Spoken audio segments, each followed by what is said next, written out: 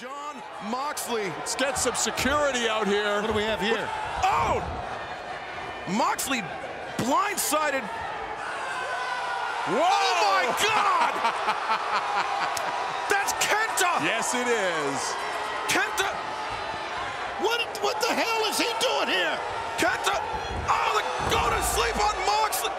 Kenta's the man with the briefcase. He's the man with the rights to challenge Jon Moxley for his IWGP U.S. Heavyweight Championship.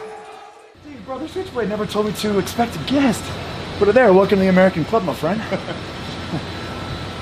Shut the up. I'm not your friend. I'm here to beat Jon Moxley. It's still real to me, damn it!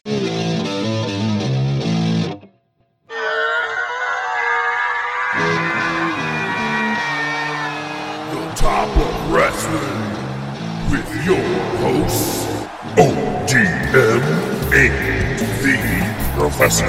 Good shit. Late to every episode. Late so much, I'm going to have to buy you a pregnancy test. Bob Roode. I want to be a podcaster. Yay! His mama named Kenta. I'm going to call him Kenta. Dynamite, drop in, Monty. That broadcasting school is really paying off for you.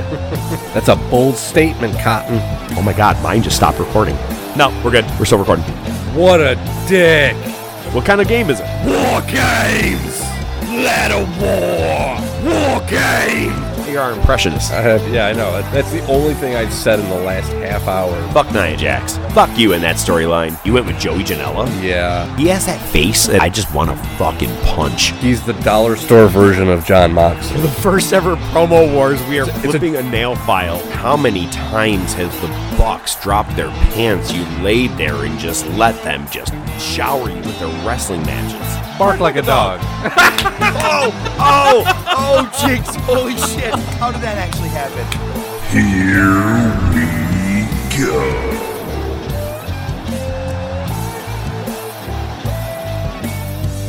Good wrestling day. Good Wednesday. Hey, my man, what it look like? I'm sorry, it was the only line I didn't say from last week for The Last Dragon when we bring you not only wrestling but good flicks. Welcome back. It's the Top of Wrestling Podcast. I am the Professor, Mark Fantasia, welcoming you back for another fun episode. Today, we've been on a streak of doing the top 50 of different types of categories. You had ECW wrestlers, you had heels. Last week, top 50 black wrestlers, which we're going to go ahead and already call it out. Man, we had an omission and we completely forgot about him somehow. Just slipped through the cracks, and that just goes to show how hard it really is to make these lists. Jay Lethal. How the hell did we lose Black Machismo Jay Lethal? We'll talk about that when ODM makes his way in here. But today, we are talking the top 50 women's wrestlers of all time. Holy shit, if I thought I stressed making any of the list before, this one may have been the top 20 may have been the toughest for me so far. But, you know, I'm not going to dive in too much until I have my man ODM by my side. Joe Rizzo, ladies and gentlemen. Man, Professor's driving around in an RV. I'm still in a Broham. What's a Broham? It's Merlot. What's a Merlot Broham? It's a Cadillac. I'm so surprised you don't know this. I am really shocked. At first I thought it was 50-50, but now I'm truly shocked. Well, you do tee me off a little bit. I mean, let's be honest. If you listen to the show long enough, you know that I get a little teaser and how he wants to be introduced or let go sometimes, so we could really make this work. But even under this, I don't know. Is there another line you could give me or a clue? What decade? You know, it's like my dad used to say, when the green grass grows on the other side of the fence, somebody's got to cut the lawn. You know what my father said? He said, "Laugh and the world laughs with you. Cry and I'll give you something to cry about, you little bastard." And you know what that did to me? Wow, Oh, man. Okay, I'm lost. so I took what you is to it? I took you to school last week, even though like I forgot like multiple names, but that's besides the fact. There's a movie called The Great White Hype. I want to tell you the cast. Okay, Samuel L. Jackson. Samuel L. Jackson, Corbin Burnson, Damon Wayans, Cheech Marin, John Lovitz. There's Jeff Goldblum, Jamie Foxx, and cameo by Method Man and Brian Setzer. Right, Jesus. One of those things is not like another. As a boxing fan and a fan of comedy, you should just buy it and watch it tonight if you haven't seen it, or if you just haven't seen it in a while. I Fantastic. have not seen it probably since its release. And you remember back in the day when HBO was a big thing every Saturday night, their feature presentation was a new movie every Saturday. I think I watched it one time on that, like in the mid-'90s whenever it came out, and that was it. Because Samuel L. Jackson's playing kind of like a Don King type character, right? Yep, that's it. Yeah, I do remember that. That's the Great White Hype, which is obviously a play off of what the Great White Hope, which is old boxing history as it is anyway. Wow, nice little what do I want to call it? That's a gem. That's a gem of a movie. You're gonna have yeah. It's so great. It's so fucking hilarious. Did you watch Last Dragon last week like I did? I actually haven't watched this in a while, but I know this movie very well. Let me put it this way: so the Brougham is a Brougham. It's a Cadillac, but they call it a Brougham. Like everybody in the movie, because that's how Samuel Jackson pays the one boxer. He pays them with Cadillacs, but they all say Brougham. And at one point, Jeff Goldblum's interviewing him. He's like, a Brahm? So he says it wrong. But the thing is, like me and my brother, that's one of our favorite movies. So in my phone, under his contact, it says Brougham. Nice. You know what's funny is that of all the Samuel L. Jackson movies you went with, that's one I couldn't distinguish right away. Well, we did Pulp Fiction already. That's true. You want me to do Snakes on a Plane next? Well, no, I was actually for some reason thinking Jackie Brown. What do you mean you shot her? Yeah, but he's actually in almost every Tarantino movie, so I could have done any of them technically. That's true. Well, that was quite a throwback. Like I said, that's what, mid-'90s? What would we say, 94, 95-ish? No, it was probably later than that. No, it definitely was later than that because they make a Pulp Fiction reference in there. I'm going to say 98, 99. Oh, okay. Shows how much I really like that one. All right. Well, let's talk about some news, man. Before we dive into all the good stuff today, let's see. Any good stuff that's happened this past week? Yeah, I was actually trying to be like a real-life producer and find out when Great White Hype came out. Telling you, 95. 96. I'm going to call 96. Hey, great call. 96. Boom. Wow. All right. Well, anyway, so there is one bit of news that I purposely left out in the hopes that you hadn't seen it. You know what I was just thinking about? Hang on. I just went, and I'm thinking about for that movie. I'm like, Samuel L. Jackson played a Don King type character. I was like, someone else played a Don King type character. You know who it is in Rocky V, the Duke. Oh yeah. Only America. Right. That was a more true to life one. Yeah. Well, okay. Yeah. We're not going to break down. Yeah, film no, here. we didn't do Rocky yet. I'm sorry. I just had to throw that in there. It just randomly came to me. Okay, you know what? I'm going to mix my impressions in with that one. So, all right. So anyway, like I said, there's one bit of news I didn't put on there. I'm hoping you didn't see it because I want you to react naturally. So we'll see. Did you hear that the 24/7 championship was won by somebody from R-Truth this weekend? Oh, I did. And I'm not going to lie. I tried as hard as I could to get a good sound clip out of it for us, and it really just doesn't happen, man. It's just everybody's just going nuts. But former Buffalo Bill quarterback, the founder of Flutie Flakes, Doug Flutie, won the 24/7 championship against R-Truth, then later lost it to R-Truth at what was like a celebrity versus old NFL kind of players game or something like that. Yeah, it was like a flag football game at the beach, yeah. Doug Flutie. Now forever a champion in WWE. I almost feel like that calls for a hit the music, but not fully. Yeah, I know. I was thinking for a second. I'm like, can we work that in there? No, we'll pass. We're gonna save it for next season. So it was very cool because the best part is the ref walks up to R-Truth and he goes, "Hey, Truth." He goes, "Hey, what are you doing here?" And then bam, he rolls him up for a quick 1, 2, 3. You hear the ref slamming his hand in the sand. Yeah, great segment. It's probably one of the better things WWE has done in a long time. that's saying a lot right there. Taking a turn from funny to not as funny. One of the wrestlers we talked about in last week's episode, Butch Reed, passes away at 66. He suffered from heart complications. He apparently has had several heart attacks over 2020. Yeah, our condolences to the family. Lost a legend. Obviously very high up on our list. And very big impact to the wrestling world. Very much so, and as soon as I actually heard it, I decided to go back and look at all I really had on hand are some Doom matches, but at least I had something of that to see. And, man, odd timing of just talking about them last week, like you said. Yep, absolutely. Regarding Shaquille O'Neal, another former athlete in wrestling, Shaquille O'Neal's AEW match has now been moved to March 3rd for Dynamite. The issue with that is that there is an NBA game, so Shaquille O'Neal will be busy. One, I don't know how they didn't figure that out ahead of time. Two, it's probably better. I wouldn't want to see this on the pay-per-view, so I'm glad we don't have to. Oh, hang on. I got like 3, 4, and 5. Why? Wait. How needed is he at an NBA game? Like, okay. It's probably contractual. Okay, all right. That's fine. I'm taking the wind out of your sails on that one. You did, because I was like, well, what if, like, I mean, it's not like, what we really need is analysis. Yeah, you need his interpreter there first.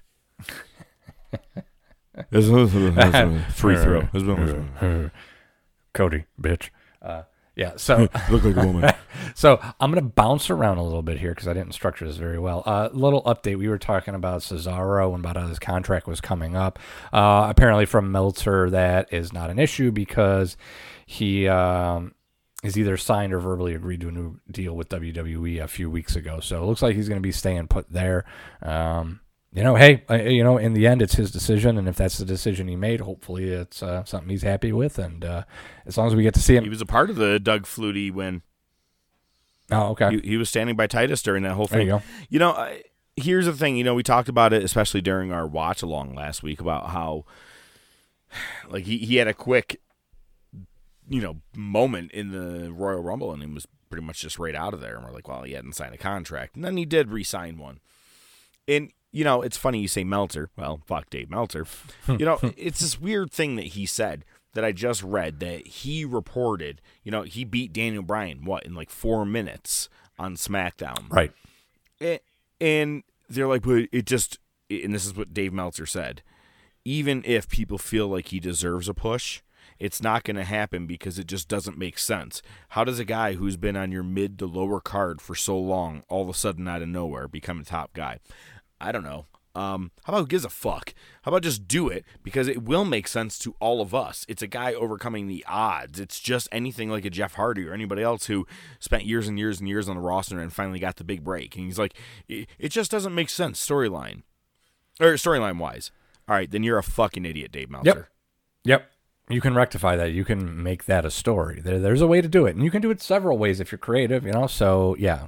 I'll piss on them. It could be a F the authority type system. It could be just as simple as, dude, I'll never lose again. Goes all the way into a championship match. Whatever. I don't care. Dude, we could write it down in 5 minutes and name out Cesaro's future for the next 5 years if we really wanted to. And it could be very easy to do. But again, when Stephanie and Triple H are putting their kids in charge, that's an issue. Yeah, there you go. It's not a matter of what you can or can't do or what doesn't make sense or what does make sense. It's if you do or do not do it. Exactly. Yep, that's it. All right, so New Japan has a new TV deal, and it benefits us here in the States as well as Canada and the UK. They came to an agreement with Roku to bring content to the Roku channel. It's going to air every Thursday, 5 p.m., and it's going to start February 11th, and it'll be available on demand soon after. Library New Japan content will also be available on the channel, as well as historical matches possibly being added at a later date. Meltzer reported that content dropping on February 11th will be centered around Wrestle Kingdom 14. It's going to be followed up by a 1-hour show on February 18th covering New Year Dash 2020. It's not exclusive. New Japan's free to pursue other TV deals if they wish. And, they were in talks with other companies, and it just didn't work out. So, the reason that's funny you say that. Hang on. That's funny that I'm not going to bring in the next piece of news. Okay. I'm actually really excited to talk about it. But it's funny that you say how they're going to focus around Wrestle Kingdom 14, which is not this past one. It was the year before. When New Japan first started out on Access TV, that's what they did. Is they went about a full year, 2 years back, and then just started putting their matches on there one by one. And it was like they would do like, here's 2 matches tonight, because 2 matches basically an hour in Japan. And especially with commercial breaks and whatnot, but they would put it all right on there, and it got you caught up to the things that you missed. I was seeing Okada and Styles, Okada versus Nakamura, Nakamura versus Ibushi, Tanahashi and Okada. I was seeing all those matches on Access before I really even started diving into being like, oh, I should probably start getting a Wrestle Kingdom. You know what I mean? Like, I was like, oh, this is cool. I'm starting to see some of these matches, and it got obviously really big. And I think my first one that I actually watched the full pay-per-view was Wrestle Kingdom 10. Yeah, because no, I take that back. 9. 9 was the very first one I watched, which was Nakamura and Ibushi, and then Okada and Tanahashi. And again, this all starts on Access. So for them to do this on the Roku deal, smart. Now you have your people who are maybe not as familiar with you, or they had to duck away, whatever the case is. You get them caught up right now. Very smart. I like that idea. Just 1 hour a week is all you need to catch people back up. Oh, hell yeah, and I'm excited about it. And I think you touched on it. The best part is the strategy, the approach that they're taking, where it's, okay, we're going to go a couple years back, and you're going to get caught up very easily and very efficiently, right? You're not going to have to go out of your way and figure out the timeline and everything. They're going to release it like a TV show almost, and I know a lot of people are going to cringe when they hear that. It's not what I'm saying, but, there's an allegory there. It's a very efficient way for you to get caught up, so that way when next Wrestle Kingdom comes around, or Dominion, or any of the G1, you're caught up. You can get caught up very easily. You know the characters, the players, everybody, their background. WWE just wants to go. If you're the first time watching them today, that's okay. That's all you need. That's all right. No, man, let's get you caught up. Know who you need to cheer for or not cheer for, or whatever the case is, heading into that your next big pay-per-view or whatever it is. I like the idea. And that wasn't even the best news of the week when it came to New Japan, was it? No. Because I sent you a text. Because, listen, I think we're pretty respectful, right? We seldomly text each other about exactly. We tend not to do it unless we talk about it beforehand. We're like, yeah, let's just text during this or whatever. But at the end of, and we're gonna dip in a little bit of Wednesday Night Wars here after this past week's AEW Dynamite. At the end, I had to text Professor. There was no way I was gonna avoid it, because I was like, you're either gonna want to know this now or you already saw it. I mean, that to me, that was my approach. So I made an executive decision, and I said, bro, the end of Dynamite. And then you replied, let's just get right into it, bro. At the end of the main event, somebody comes out in a hood and a mask and attacks Moxley. And it's motherfucking Kenta. And he unzips his hoodie, and he's wearing his Go to Sleep Club shirt from New Japan, and gives him the GTS and puts him down. Holy fucking shit, it's happening. And this comes on the heels of Moxley just being in a match with Omega and the Good Brothers. Yep. So Meltzer reported on Wrestling Observer Radio. I know, but listen, I mean, if there's a lot of sources of news that we could use. And Nick and Matt told me when we were having our tea Jesus together. Christ. They've established a working relationship. There's going to be further collaboration between New Japan and AEW once COVID pandemic is over and the international travel restrictions have been lifted. He's also quoted as saying, "I know people who can't wait to go back to Japan," put it that way.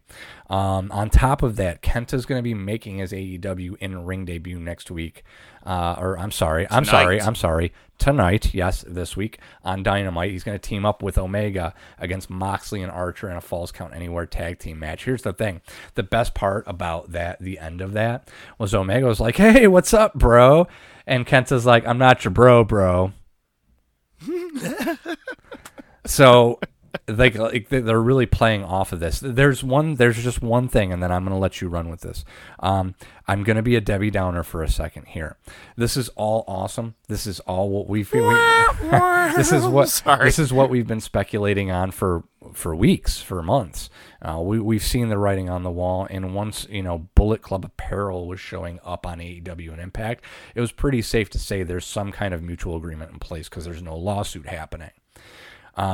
But maybe, hold your horses for a second. Don't get too excited. Don't blow your load just yet, because maybe this is just their way to get the U.S. title off Moxley and onto somebody who can go back to Japan and have the title in New Japan. Just saying. I'm not saying I think that's what it is. I'm just saying keep that in the back of your head. The floor is yours. Okay. Thank you. I appreciate it.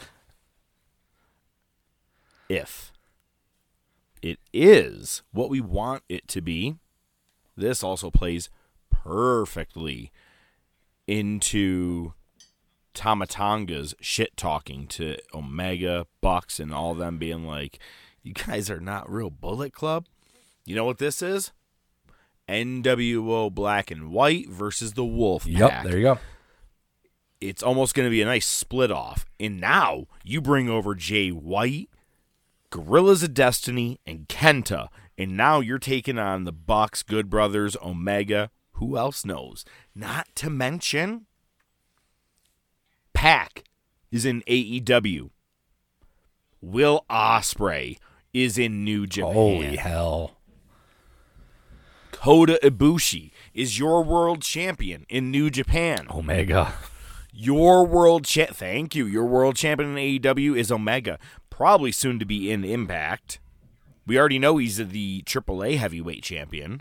So, think about that. You have New Japan, AEW, Impact, and AAA all together. And WWE has Bad Bunny. Which, speaking of... hang on. Just read this a couple minutes ago before we started recording. Penciled in for WrestleMania, Bad Bunny will be teaming with fellow Latin wrestler because, we're Damian Priest to take on The Miz and John Morrison, which makes sense to The Miz trashing the DJ table and all that crap at the Royal Rumble because, like we said, here we go, we have to start building things. So Big E's not allowed to have a big moment on WrestleMania this year because B-Rabbit has to fucking perform or has to wrestle. One last thing I do want to bring up about this New Japan thing. I bet you Dave Meltzer was the one that did the painting for the oil painting. I bet he was the one. You just had to work that in there, didn't you? Dude. Yeah. Whatever. Man, there's so many options when it comes to this crossover, especially, again, once pandemic starts to lift, hopefully, if ever, but also once we work out some visa issues for everybody on each land, if you will, wherever they're at, it's not like you just free willing go to each place, especially, as you're looking right now, Penta's not even able to wrestle because he's not even legal to be into the U.S. right now with his visa issue. So if everybody can get everything all worked out, man, oh man. I mean, the guys who are even in Impact right now, guys who went over there. Remember, isn't EC3 there? Yeah. Eric Young, Heath Slater. I'm not saying that they're all going to have main star matches, but why can't they mingle with the mid-card of AEW? Yeah, that's where you can get away with it. It's hard because ultimately somebody's going to look bad, and it's likely going to be Impact, just by virtue of who wins. But with some mid-card wins, you can certainly work around that. So it doesn't need to be. I mean, ultimately you're going to know who the big players are, so you know who you expect to win. You fucking throw Swerve in there every once in a while. The possibilities are endless. Right now I think we're still on track to at least look towards teasing a Kenny the Collector story where he's going after all the titles. I don't think him picking up the Impact World title is a bad idea. I think they should go that route. I don't think he should take the IWGP title, but still the match with Ibushi should happen. You have natural storyline there. Yeah, man. Listen. Oh my God! I just thought of something else. This is just me just throwing, just spitballing. Yeah. He comes into New Japan, wants a title shot against Ibushi. And even though it's against his old friend, the person you very least expect to come to Ibushi's aid, Okada. And Okada says if you want to face him, you have to beat me. Get another Okada Omega match, you know what I mean? Or he even goes for the AEW World title. There's so many options when it comes to all of this that... it's like a video game. I just want to play every match right now. I want to see everything come together as quick as possible. And here's the thing. Well, keep that in the back of your head because that's another great thing. Think of an official video game that has all those characters in it. That would be fantastic. But again, going back to something I had said on the podcast, and I don't remember how long ago it was, but just imagine the end of an episode of Dynamite where out of the back comes fucking Kazuchika Okada. Just imagine that. With Omega in the middle of the ring. The look on Omega's face, if he can sell it, we've seen that look in storylines before when people show back up. Triple H when Cena came back, like that was a good one. There is just, and the pop's going to be crazy, crowd or not. We're all going to go ape shit when that happens, if that happens. Obviously, with travel restrictions right now, it's going to be very difficult. But, yeah, man. The doors are open. When it happened, I freaked the fuck out. I'm like, wow. Like there's no way he can be there as just a one-off, right? Like this has to be happening now.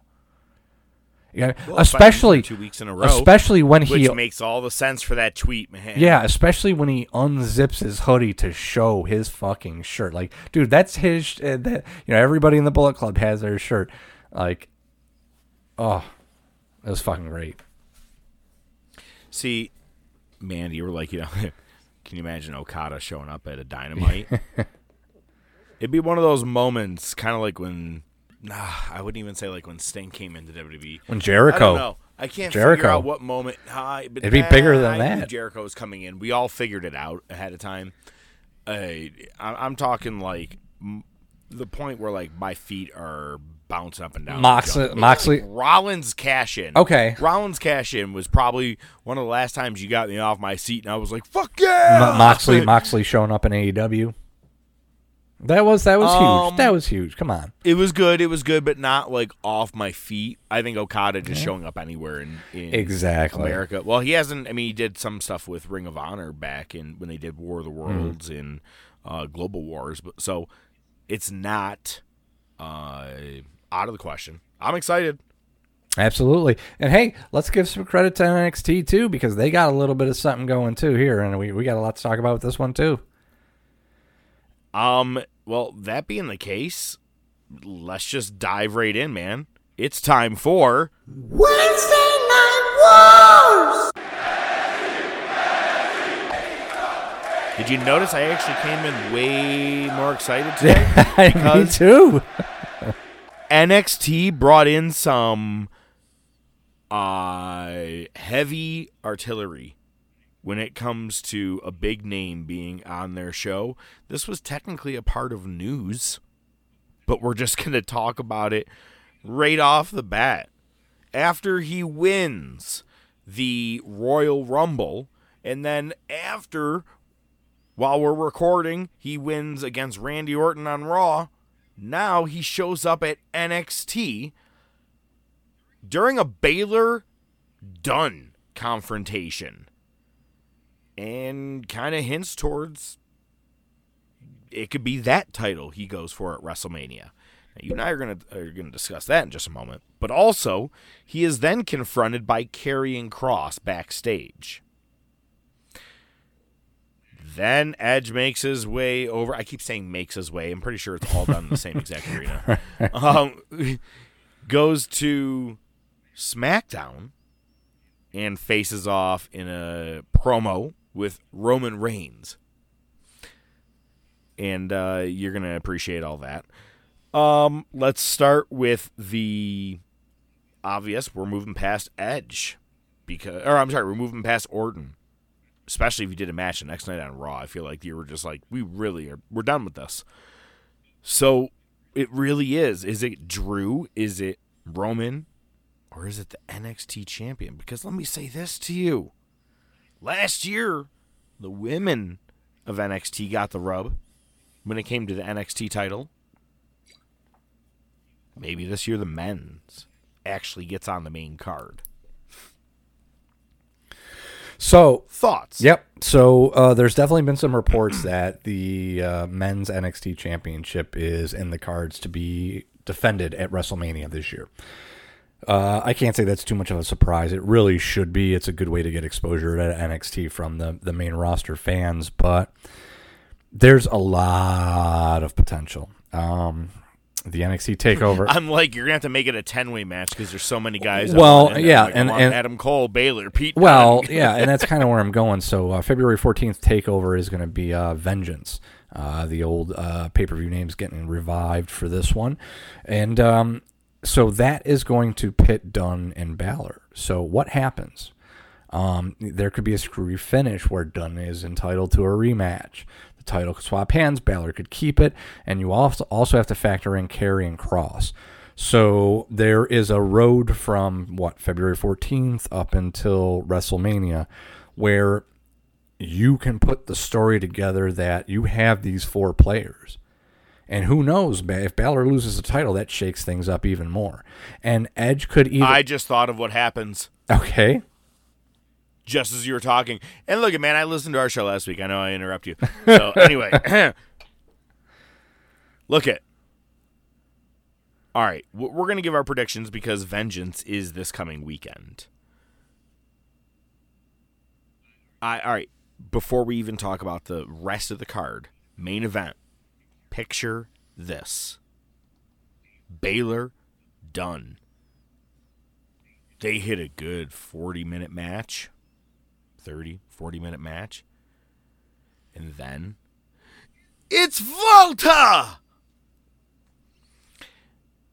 He is your quote-unquote longest reigning champion, UK champion, all this stuff. But nothing's really been defended since the pandemic. They've been making a big thing about Imperium making their way back into regular NXT. What if Walter shows up, makes this a double DQ, we head into WrestleMania weekend, all three titles, or all three guys, both titles, UK and the regular NXT, we finally unify it and have one NXT champion. Yeah, I don't think they're going to do that.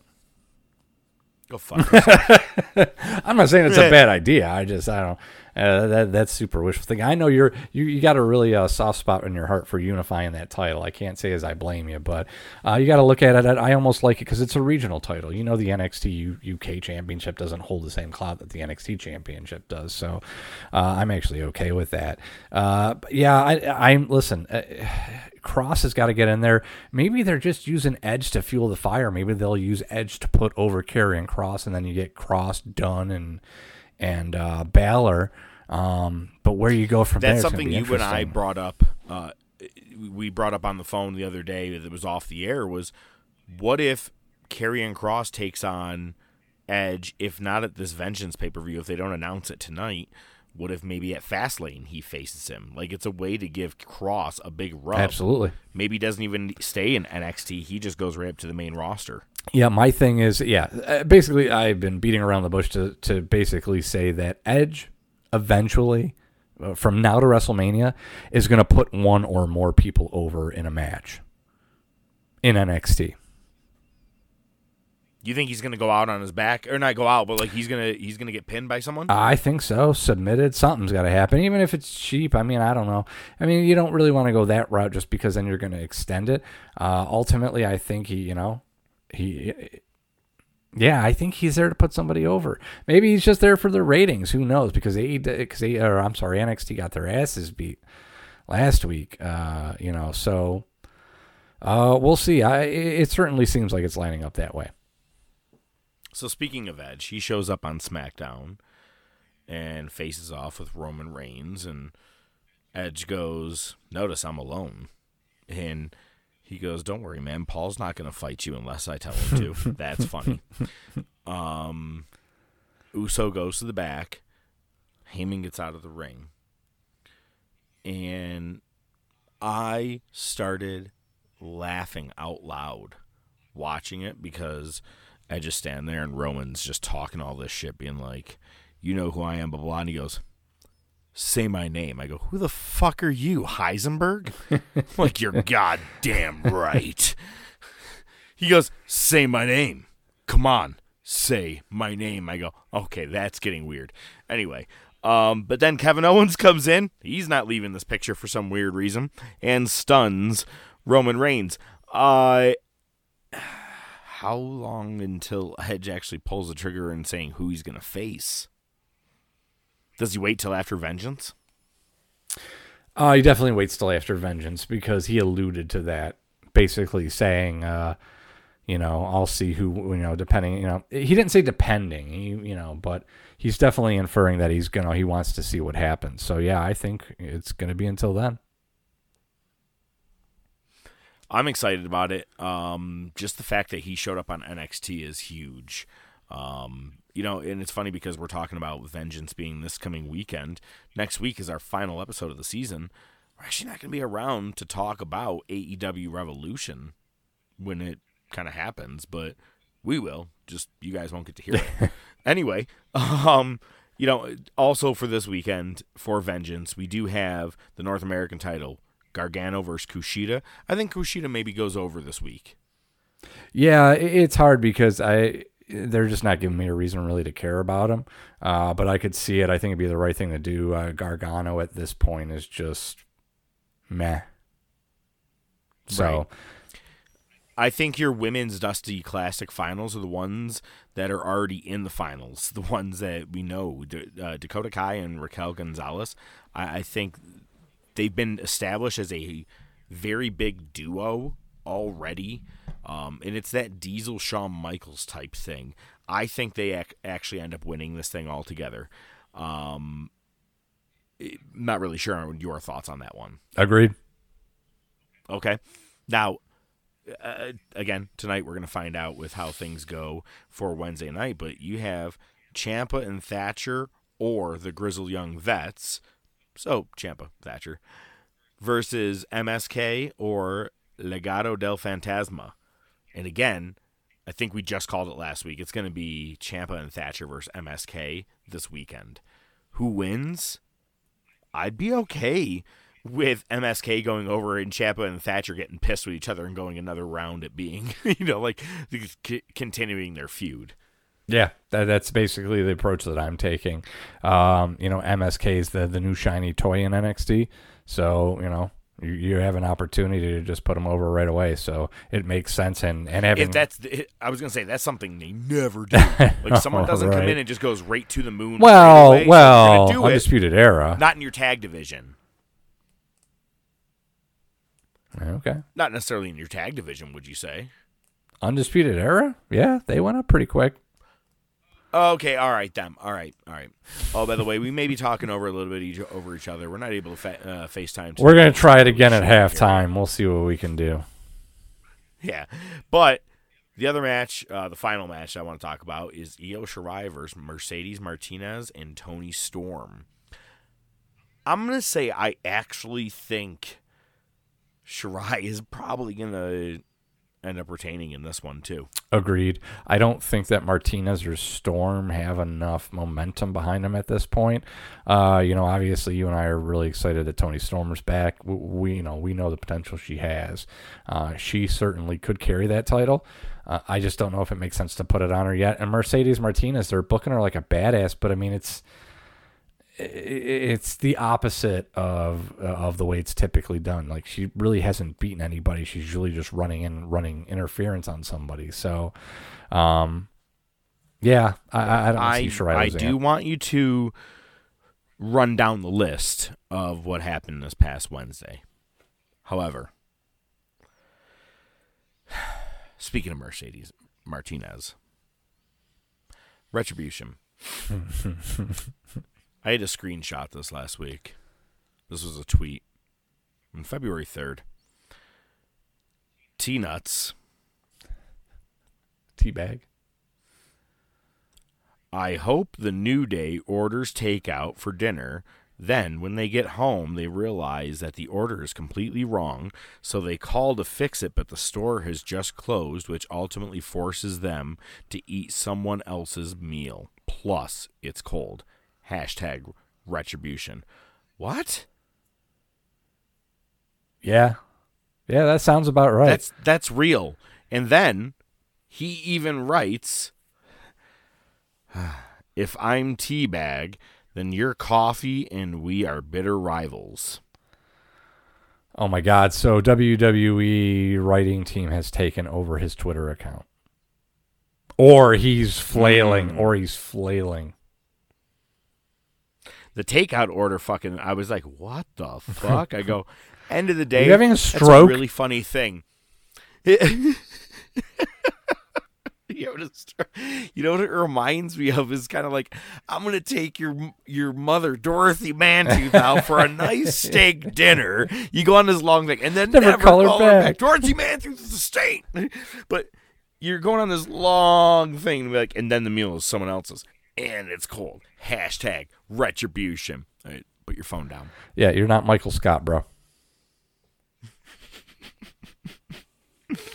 All right, well, that has absolutely nothing to do with this whole Retribution thing has absolutely nothing to do with NXT. At least I hope so. What happened with NXT this past week? All right, so we had Dakota Kai and Raquel Gonzalez defeated Casey Catanzaro and Caden Carter. That brings them to the championship against... We're yet to find out. Austin Theory defeated Leon Ruff. Legado del Fantasma defeated Grand Metalik and Lindsay Dorado. We had the Edge and Finn Balor and Pete Dunne promo. That was awesome, obviously. Toni Storm defeated Jessica Maya by disqualification. Martinez and Shirai came in, and it was a big schmaz. That's setting up the match for Vengeance. Santos Escobar defeated Kurt Stallion for the NXT Cruiserweight Championship. And I like Kurt Stallion, by the way. What's that? Kurt Stallion? Yeah. We'll see what happens. I just think he's just a good up-and-comer, and I'm not saying he's going to be anything major right anytime soon. I'm just saying I like him.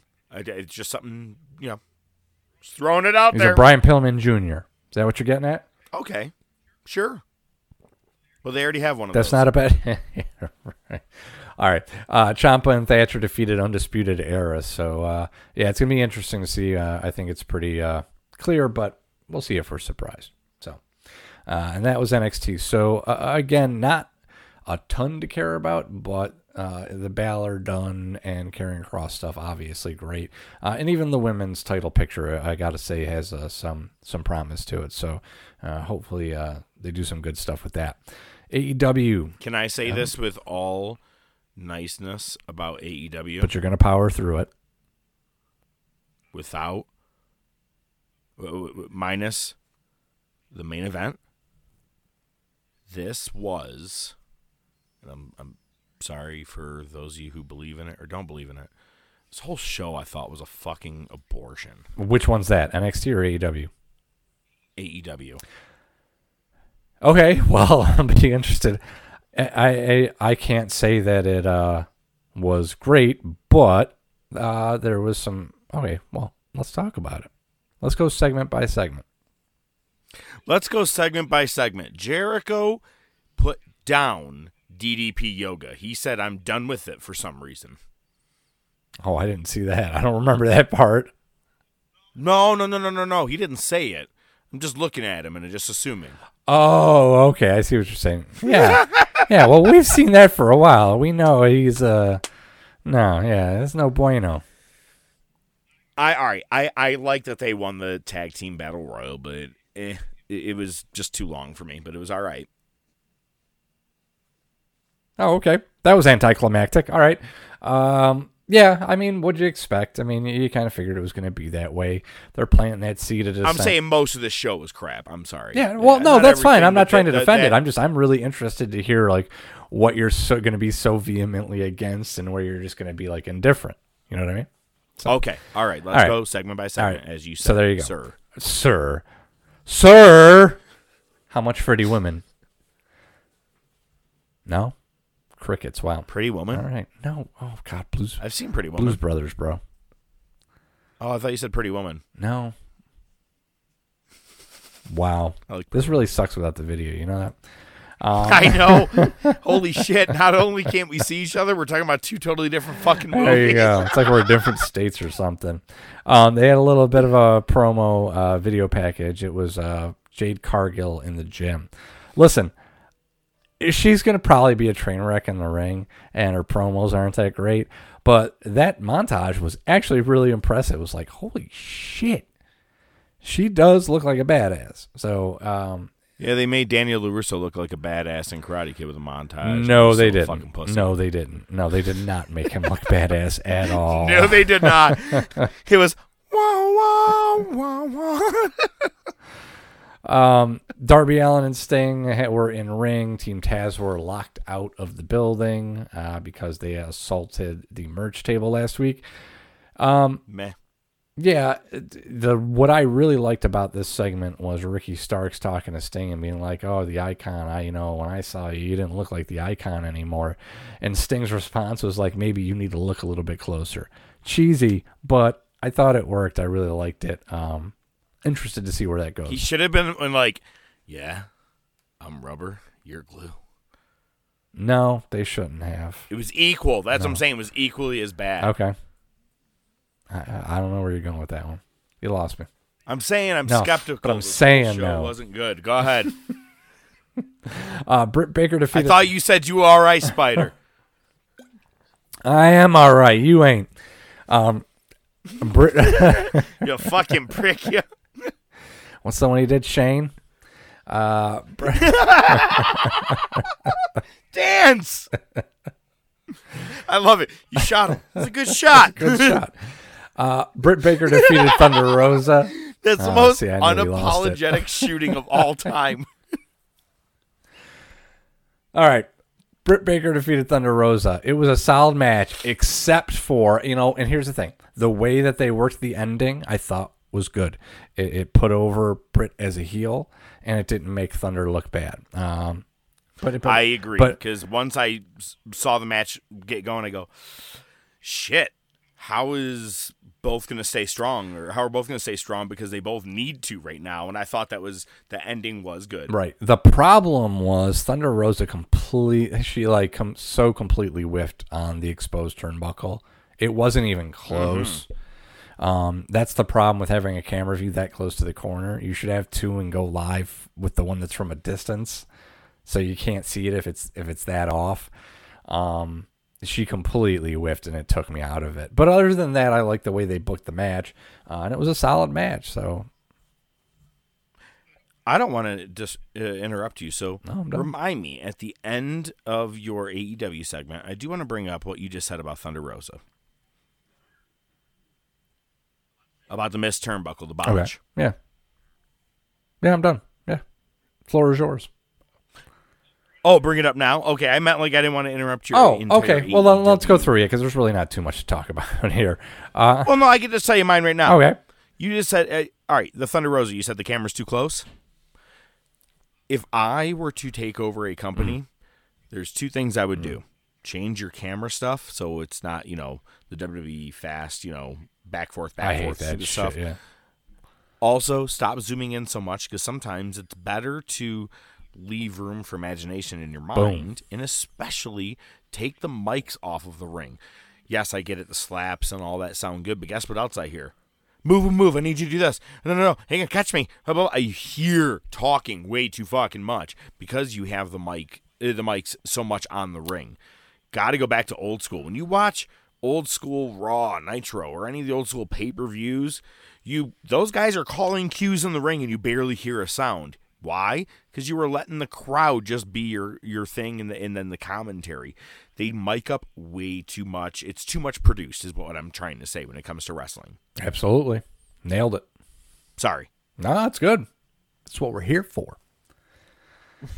Adam Page and Matt Hardy defeated Chaos Project. There's no big surprise there. Matt Hardy stole the pin again after Page hit the buckshot lariat, so I don't know. Page is still in purgatory. Here's a segment that I did like. The Inner Circle was backstage. MJF and Jericho brought a bunch of bubbly, and Guevara was pissed off. He stormed off, and Jericho went after him. And after that, MJF had Wardlow get the camera guy out of the room so MJF could address the remaining members of Inner Circle there. So we see the seeds of dissent. We knew it was coming. They're obviously pushing forward with it. We'll see what happens. Yeah. I like the way they did it, though. Yeah, it was okay. I do. The one person I like that they're coming out of this is Sammy is going to be the face. I like this. Yep, absolutely.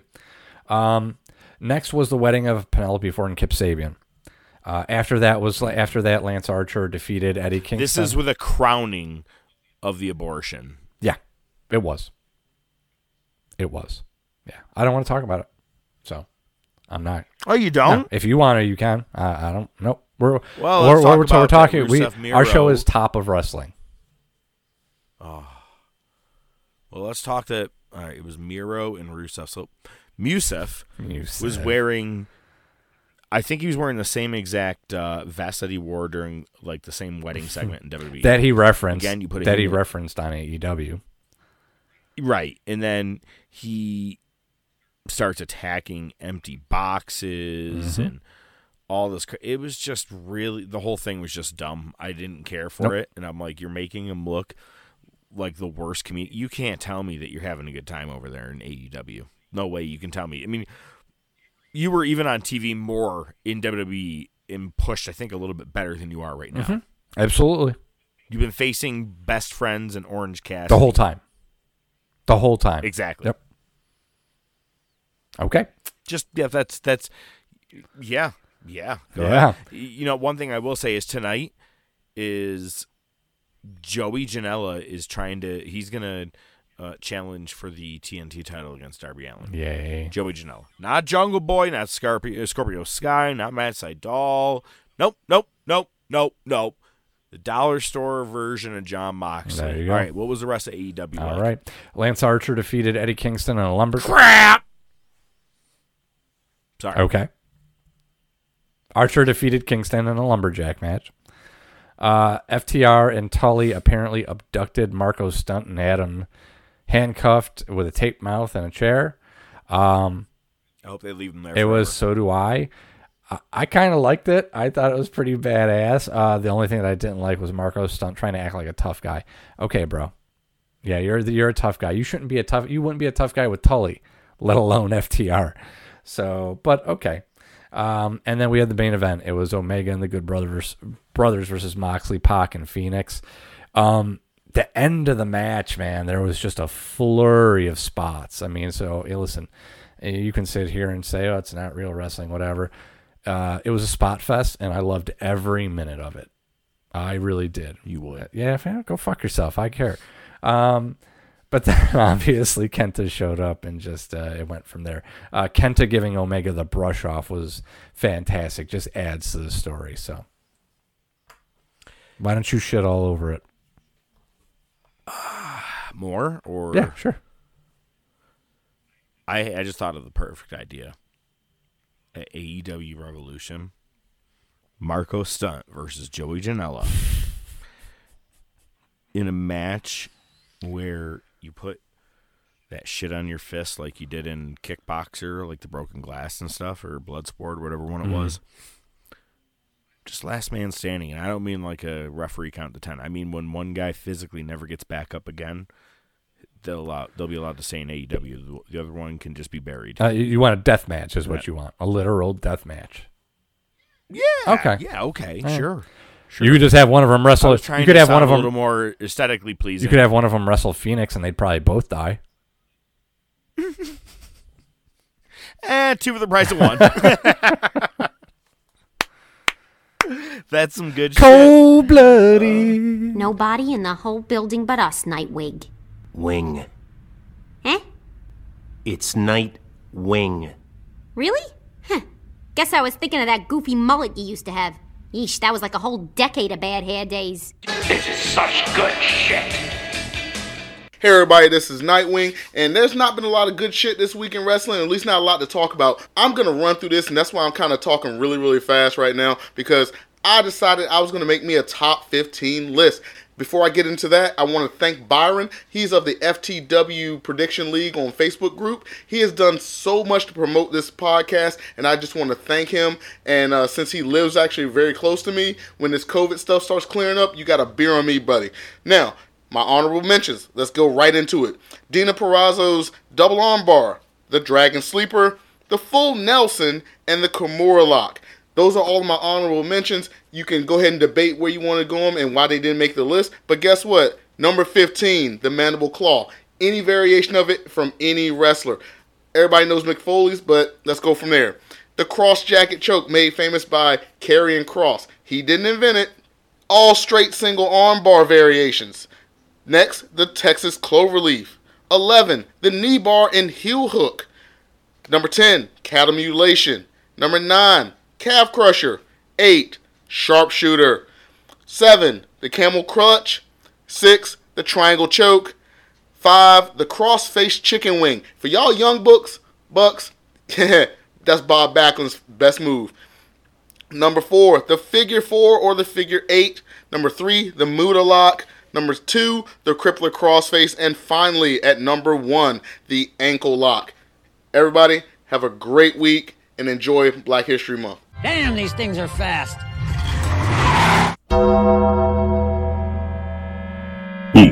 Ladies and gentlemen, it's now time for... Best there is, the best there was, and the best that there ever will be. Hold 2, arm bar. Sodas rule. Yeah, they do. Hold 3, the moss covered, 3-handle family gradunzel. It's me, Austin. Just when they think they ain't got the answers, I change the questions. I did it for The Rock. This week's top topic. You know something, Mean Gene? John Cena. Wrestling's not fake. The Rolex wearing what? Diamond ring wearing what? Kiss stealing, woo, wheeling dealing what? Limousine right what? Jet flying what? Son of a gun, woo. Sierra Hotel, India, Echo, Lima, Delta, Shield. If you smell... The following ranking order and final decisions are a completely bias-based order, based off The Professor and ODM Made It. And as always, they like to let you know they have not worked in the business, but have been lifelong invested fans much like you, our listeners. With not only their opinions involved, but with countless amount of hours of research done each week, they make sure to provide proper facts and history to back it up. However, they do know that your opinion may vary from theirs. If there is anything you want to chat about, bring to their attention. If there is something they missed or forgot, or you just want to let them know they are out of their freaking minds, feel free to shoot them a message on Facebook or Twitter, or email them at thetopofwrestling@gmail.com. As always, they do appreciate all feedback and continued support. At the end of the day, they want to make sure that you do see the best of the best before you die. And now, this week's top topic.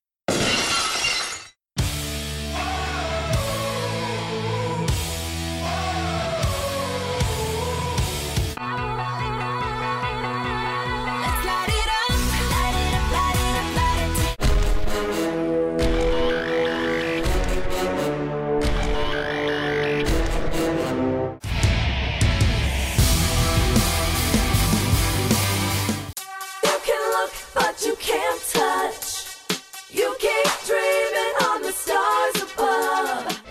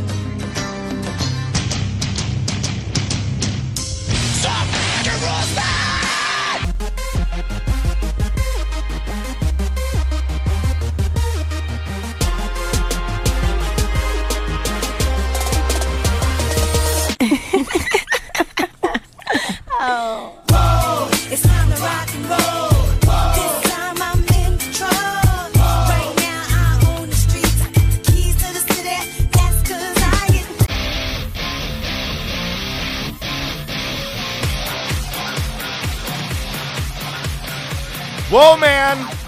Whoa, man. Whoa, man. All right, maybe it's not the absolute best way to come in about the top 50 women's wrestlers or female wrestlers of all time, but kind of fitting. I know that last week during our watch-along, we did quite a couple of So I Married an Axe Murderer references, so I thought this would be just a little fitting to go along with today. A little spoken poetry.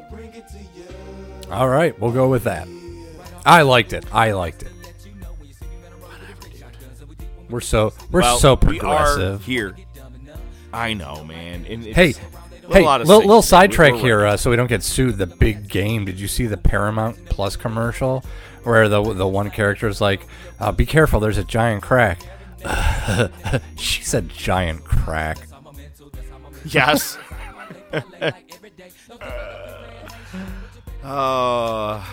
All right. Yeah, I know you can't say. I think it's so stupid you can't say that. Yeah, name. I know. It's the dumbest thing It is. ever. And just during a certain Watched time on the period. side of the RV last night. Oh yeah, I know. I saw the video. Pretty boss. Badass. Well, the other BA. The listeners didn't. Oh, hey, man, I forgot to say, fuck Tom Brady. All right, hey, so here we are. We're talking about the top 50 women's wrestlers of all time. So you know, towards the end of this list, Santina Marella is probably going to be in the top 3. We'll find out. Just kidding. Wow. No, honestly, fuck. I was there when Santina had her very first match and won the Divas Battle Royal. I think that's You know what? was what they were talking about with women at that point in wrestling. Let me stop you there. I'm gonna leave. Oh.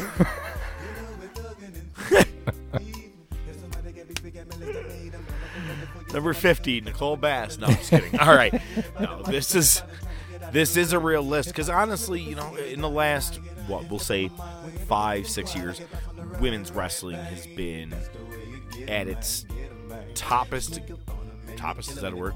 Strongest game in the United States. And I don't want to say ever because as this list is going to show, 80s, 90s, early 2000s, it was still dominated by whether in the territory days or really in the All Japan Pro Wrestling Women's Division, as well as Shimmer and all those different promotions. We're going to talk a lot about that today. We have our top 50. There's a couple of honorable mentions that are on this list. Yeah, I noticed that. So I'm just, hey, can I say why there's so many of them there? Can I finish? Okay, I'm finished. Hey. Can I finish? All right.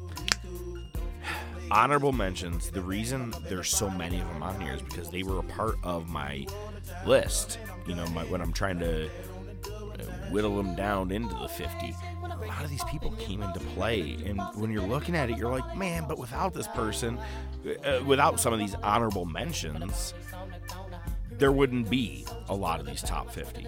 And I was almost just going to blow through them really fast, like is in like 10 seconds or less, so it would be about the amount of one person. But what are your thoughts? So for the honorable mentions, I'm looking through the list. There's 3 that I would pick out. Emma, Tori Wilson, and Sable. Those are the 3 HMs I'd pick. That you would absolutely pick. See, out of the list that you have there, yeah. One of them we say now, fuck them in the intro, so I don't think they should be in the list. That's true. But I got to be honest, man. Beautiful people and Lay Cool. I think both teams, although very much the same, were big. What's the word I want to look for? They were big parts of a lot of the careers on these top 50 women. You know, in TNA, beautiful people ran through everyone in there, or at least, you know, put them all down, and then same with Lay Cool. But not all of them that we really talked about. So today, we are basically talking Sable, Tori Wilson, and who'd you Emma. say? Emma. See, Alicia Fox was kind of in there. Alicia Fox. I like her. All right. Here we go, man. We're going to talk about the top 50.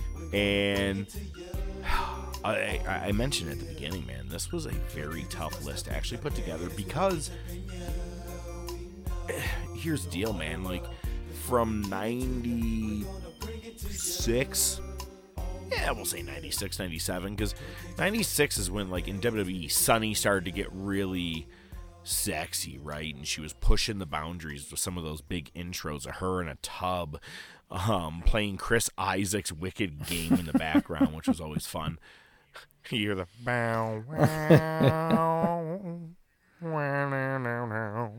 But then, you know, we already talked about with ECW, you got Kimono Wanalea is dancing naked in ECW, and then, you know, can we stop for a second? You're going down a really weird road. We're talking the top 50 women's wrestlers, and you're talking about no. Hang on, wait. I'm talking. You're talking the progression. You're talking the progression. I'm talking about the unfortunate progression from about 96 till about 2000 and probably 2000, maybe 3 is when I don't even know when they stopped those fucking lingerie matches, man. Maybe 2004 or 5. That it was just a dark period. That's what I was kind of going with. It was a really dark period for women's wrestling. Outside of those years, though, is a lot of really awesome stuff. So that's why when I say when it came to ranking this stuff, it was really tough because you're comparing your women of the 70s and stuff like that against the women of 2020, and it's two totally different animals. You know what I'm saying? Like it was a tough ranking. So, but I'm going to give you the same exact speech that ODM gave last week. If you don't like my list, kiss my ass. I listened to that back and I laughed. I go, I like that. If you don't like it, kiss my ass. Was that your Peter Griffin? Yeah, it was pretty bad. Nice. All right, man. From here on out, it's all positive. I promise. I was only talking about that shit area. That's my apologies. Chicken nuggets. Chicken nuggets just made me focus on the one part like that. That motherfucker's sexist. Same. He's a misogynist. But I gotta hang up on it. I can't be associated with this motherfucker. But you know, the other thing I hated, divas. Yeah. The name divas. You know what I mean? Like, you had women's champions, and then you had divas, and then they finally brought the name women's back, which is funny because in NXT, they had the women's championship while they were still having the divas championship. So it's like, look, you're a woman here in NXT, but when you go up there, you're just a diva. I hated that, by the way, but I'm sure most of us did, especially that butterfly belt. All right, all positive all here positive. on out. Number 50. Wow, Jesus Christ. I'm an asshole. All right. Number 50 is Hana Kimura. Okay, just about a year ago, maybe a little under a year ago, she unfortunately committed suicide. There was a lot of cyberbullying, and I think we touch base about it on the show? Yeah, we talked about it. Okay, I didn't know if we were recording at that time. I remember I was in Fresno, and I couldn't remember 100%. But she was just making her rise and was a phenomenal wrestler that everybody was talking about in all different promotions, because to the point when she did pass, you were seeing a lot of people from all different promotions. I mean, your Samoa Joes and Shinsuke's to Cesaro's to Seth Rollins, Kenny Omega, the Bucks. Everybody's had the chance to actually work with her, be around her. Great ring talent. She was in World Wonder Ring Stardom. She was just awesome wrestler, high flyer. If you have not had the chance, and I did the moment that she passed, I wasn't really familiar with her. But come to find out, she really is that regarded as one of the better wrestlers of this era. Unfortunately, ended too soon. Coming in at number 49, we have a woman from the 80s. We have Chigusa Nagayo. She was alongside her tag team partner. She was kind of the anvil to the Bret Hart with Lioness Asuka. They were the Crush Gals. And they dominated Japanese wrestling, especially when it came to the tag team division in Japan. Number 48. Unfortunately, a lot of people were introduced to her. I was introduced to her in a very shit era like we were talking about with Attitude Era. But then when you come to find out, she was the shit, man. Mae Young. It's a classic named after her because she was a wrestler. She could wrestle against guys, collegiate style. And she dominated wrestling. She debuted in 1939 and won multiple women's titles throughout the NWA. Another person, if you haven't had the chance to go see, and the only thing you ever knew was really the Attitude Era bullshit, get that out of your mind. Go look at some of her older stuff if you can. She phenomenal wrestler and a gorgeous woman in her time too, which is kind of unheard of in that era for a woman to even be doing anything like this anyway. So really pushing the boundaries. Number 47, someone we just talked about a little bit last week in Naomi. Now, Naomi, again, started as a Funkadactyl, right? She was a former dancer turns pro wrestler. And I will say I actually just recently saw an interview with, her name was Ariane. That was the other Funkadactyl. Wrestling wasn't necessarily for her. She was a part of the Tough Enough and things like that. But, you know, when I first saw Naomi tagging with her, I was like, this is kind of like another set of the Bella Twins. It's not going to last too long like a lot of the women. And here we are in 2021, and Naomi still is a top, I would say a top draw when it comes to women, when it comes to merchandise. Because, I mean, you see, well, when it comes to when we did have fans, kids love having her stuff on, man. Feel the glow. You got the glow sticks. When you got the glow. Look at that. Ooh. Wife of God damn, one of the Usos. An Uso. I never get it right. Jay's the one in the storyline right now. I know that. But Naomi surprised the living shit out of me, and I think she did you too. You know, we talked about her. Like, she's very athletic. She is someone that kind of brought a completely different type of athleticism to wrestling, you know, with, I mean, yeah, you step out of your normal arm drags, right? She's the girl that's doing splits in the middle of the ring, but making moves out of them. She made women's wrestling watchable before all those women came up from NXT. That's an honest God thing. When I was watching in like 2013, I'm like, Naomi's the only thing that's really worth watching right now. Coming in at number 46, you want to talk about someone that dominated TNA, Madison Rayne. I talked about the Beautiful People earlier, and that's one of the main reasons I brought them up is they're brought up here. She was the protege of Angelina Love and Velvet Sky. And, you know, they made her, you know, basically it was Lay Cool. They were both the same thing where they just mocked everybody, made everybody feel like they were the most beautiful people, the prettiest looking people, and everybody else looked like shit. Mean Girls. Mean Girls, exactly. We wear pink on Wednesdays on Impact. But Madison Rayne ended up exceeding both of them because she could actually wrestle. She was a really, really good wrestler. Multi-time singles and tag team champion in TNA. Married to Josh Matthews. That one I found interesting, so go Josh. And just actually retired 3 weeks ago at the TNA or Impact show, the one that Omega was on, the Hard to Kill show. She finally retired. I think about a good 15-year career altogether. Good for her. Number 45, Serena Deeb. I felt so bad for her because, all right, if people don't know the story behind her, it was the earthquake situation, right? Where pulled from the crowd, and she was saved by the Straight Edge Society and gets her head shaved on SmackDown. So awesome. And she is there, bald-headed, right next to him. And he has the full beard, long hair, looks like Jesus, and all these people are his followers. I loved the entire angle. Well, unfortunately, to be in that angle, WWE really wanted them to play as kayfabe as possible for some weird reason. And she was seen drinking at a bar. They gave her a slap on the wrist, and she was seen drinking at a bar again. They fired her because she wasn't staying in character, apparently, outside of WWE. Which is funny because now if the Usos get a DWI, they're like, Mr. Uso does whatever he wants to on his own time. Sure. Yeah. Yep.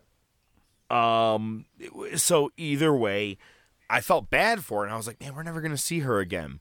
She did a lot of work on the indies throughout, time. It's not like she just kind of went away, but now she's really getting back out there with NWA, as well as appearing on AEW a couple of times already as well. I think she's an awesome wrestler. I think that she can be used to so many more extents than she's already been used to, but the more I get of her, the better. And speaking of someone that we actually saw her wrestle, and we've talked about multiple times on the show, including just a little bit while ago, we're talking about Thunder Rosa. Indies to NWA. She's been all over the place. And she's already been making a giant mark, as we've seen. Extremely fluent in the ring. One thing I'm going to say is the word fluent is one thing I want to use, especially when it comes to a lot of our top 10, but number one, most definitely. When you talk fluent in the ring, I'm talking, oh God, this is going to sound shitty, but it's an obvious, okay? When you watch a men's match, it's just move after move or however the things go. Sometimes in a women's match, you see them as they go to run to do something, they kind of do that little stutter step, not like they're scared, but do you know what I'm talking about? It's too choreographed. It's the modern wrestling is a lot of, I mean, you could say it's always been choreographed, but almost to a higher extent where, yes, I understand what you're saying. There is a pause or something like that, and fluency removes that. Everything looks natural. So, yeah, you're absolutely right. That's not a negative. I will agree with you. I notice it more in women's matches, and typically with the ones that aren't typically in the spotlight or don't get main marquee matches. It's just, and based on number one, I haven't even seen it yet, but I am pretty sure I know who it is. You're absolutely right. You don't get that at all. It is fluent. It's flawless. It moves from thing to thing without a break being there where looks like you're trying to do something. It's just happening naturally. So you're absolutely right. Yep. Even sometimes being able to call things on the fly. Sure. Too, as opposed to being like, oh my God, we didn't. It's kind of like that whole Enzo Amore Simon Gotch thing where he's like, I'm going to throw you the rope. Are you going to catch it or you're not? I'm saying I'm going to try to catch it. I don't know. But are you going to catch the rope or you're not? You know what? Fuck it, man. I'm just going to completely miss the rope just for you.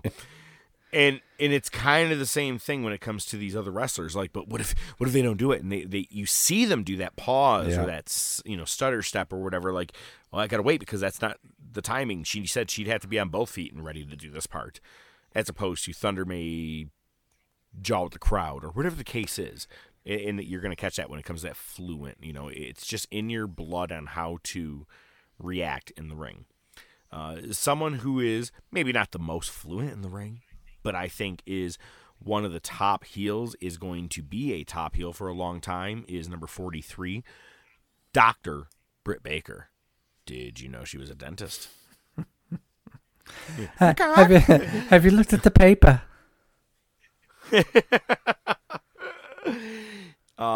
Everything we've seen from her so far, she's been great. Minus that first heel promo.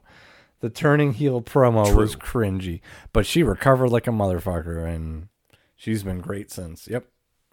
That's true. And I don't know if that was nerves or not. I mean, shit, I even liked their weird cinemated dentist office match for some weird reason. But she's definitely been one that's grown on me, but she really can play the heel character. She's strong on the mic.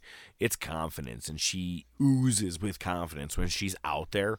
There's girls that are out there that are kind of like, I'm supposed to be playing this part, right? I got to act like this, and they sometimes break character, whatever. you don't see her really break character. She looks like she's a bitch. I'm not saying she is. I'm saying she looks like she acts like she wants to be a bitch. Does that make sense? Yeah, we talked about it. We talked about after that first promo that she did as a heel, where after that it was like, oh, Adam Cole at night is like, listen, just be a cocky ass like you are with me every night. You know what I mean? Right. Like that's just be yourself. And maybe that happened, maybe it didn't.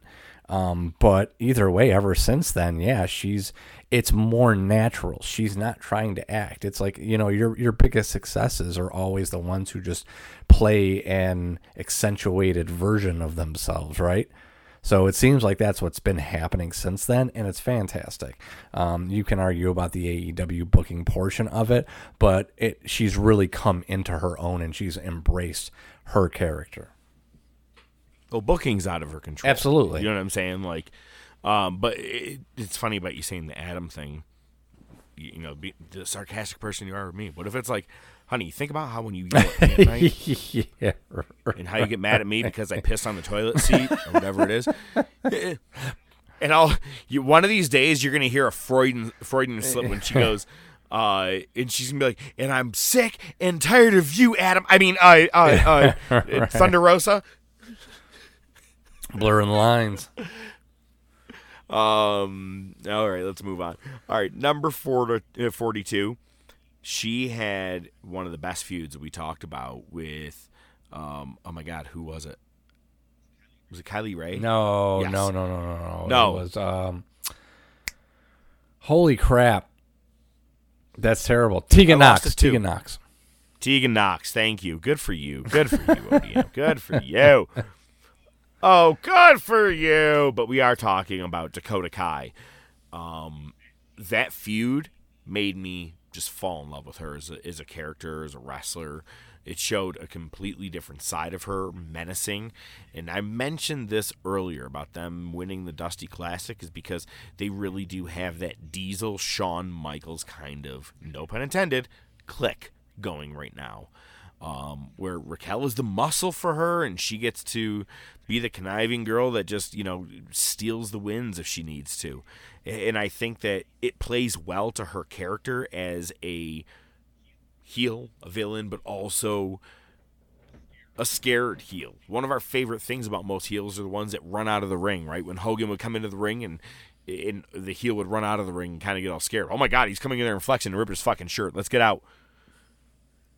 That's kind of the whole thing that Dakota, I'm telling you, Dakota, when she eventually turns face, will become an NXT champion or women's champion at some point. I don't think that she will be as a heel, but eventually when she turns face, she's going to be heel for a long time to the point where everybody loves her, then she turns face. But I think she's going to have that big push coming. You guys watch. Coming at number 41 is someone that I mentioned with our 49 entrant with Nagayo, is Lioness Asuka. Did you know there was another Asuka? Who's ready for Asuka? No, I didn't. Well, the Lioness was one. She, again, a part of the 80s, and she was a fan favorite, high-flying, fast-paced wrestler. It kind of always makes you wonder if, like, that was... Is Asuka's real name Asuka? Is it built off of that? I don't know. I'd have to really look into that. You mean like kind of like is she paying homage to the Lioness? But again, 80s, more of a tag team specialist. And coming at number 40, this is absolutely one of your favorites. Yeah, I'm really surprised. I feel like she should be down like another fucking 8 spots, maybe. Well, we're gonna get there.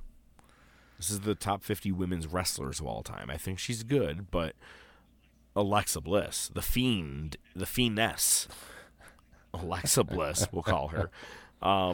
Dude, she can wrestle. She can talk. Yeah. She can act. She can work. I know I've said it already. I love when she works a crowd. And she gets people on her side in a sympathetic way, and she goes, it's just thanks to me. Oh, my God. Like, every time she used to, I go, good for you. I fucking love you. Yeah, she does that. She does that like double jointed elbow thing where it looks like, oh, I broke my arm, and she fucking heals it up. And Twisted Bliss is a great move. It's simplistic. It doesn't really seem, it's just a splash, but the way she pulls it off is great. Yeah, she's the all around package. She's fantastic. And listen, ultimately, she's a team player, right? She flies the corporate flag. And good for her. If that's the role she's going to take, that's the role she's going to take. But her impact from when she came up from NXT on the main roster was pretty quick, and it's been pretty sustained since. So, yeah. I was just going to say, did you ever think the manager of Blake and Murphy was going to be the more talked about woman in wrestling today? No. And she really is. I mean, again, you nailed it. Total package. She's got every aspect of it figured out, and I mean, she can do anything they throw at her. So, yeah, I honestly would have put her a lot higher up on this list. My only gripe so far. Which is funny because number 39 I could see being a little bit of an argument, but I'm just talking about ring work a little bit sometimes. Sure. You know me, I'm a ring work guy.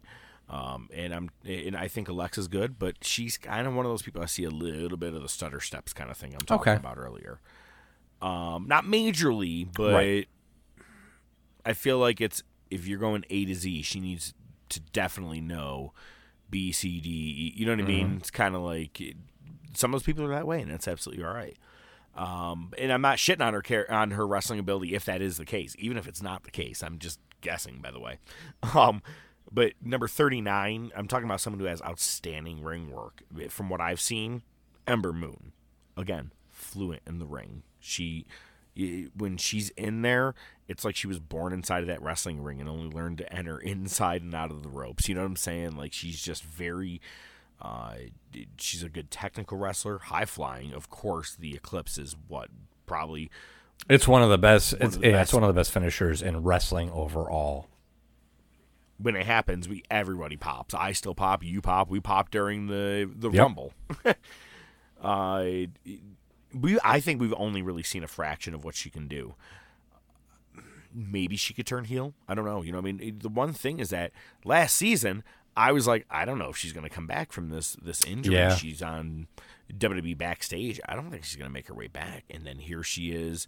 She's wrestling again. So, again, I think it's a fraction. And, being a part of NXT, battling it out with Asuka, and then coming up to the main roster. Come on, man. Main roster does not treat anybody the way they should be treated. No. I think that if she is given the right push, this would be for her. You know what I thought about today? I think every woman should just fucking form a union. I mean, literally. And everybody take your shit and just make one promotion. The only reason I say that is then we're going to watch you that way. You know what I mean? You're not just sprinkled in between 7 men's matches. If I'm tuned in to watch women's wrestling, I think it should just be one promotion. I'm not saying segregation. I'm just saying I think we're at that time where wouldn't you rather they just take all the women out of WWE and get rid of and out of AEW, give them some real booking storylines with people who are looking for the best interest in women and give them their own promotion. Get rid of 205 Live and make a women's division. Yeah.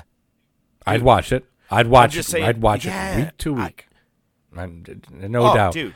Because the talent's there. I would make that our new segment. Yeah, absolutely. Absolutely. Nailed it. WWE, AEW, do it. AEW, build your roster a little bit better, though, first. You just don't have the talent. They're trying. But, I mean, with at least half this list right here, you can make a really good television show week to week. Like you said, get rid of 205. Yeah. Sprinkle those guys into the rest of NXT or whatever you want to do.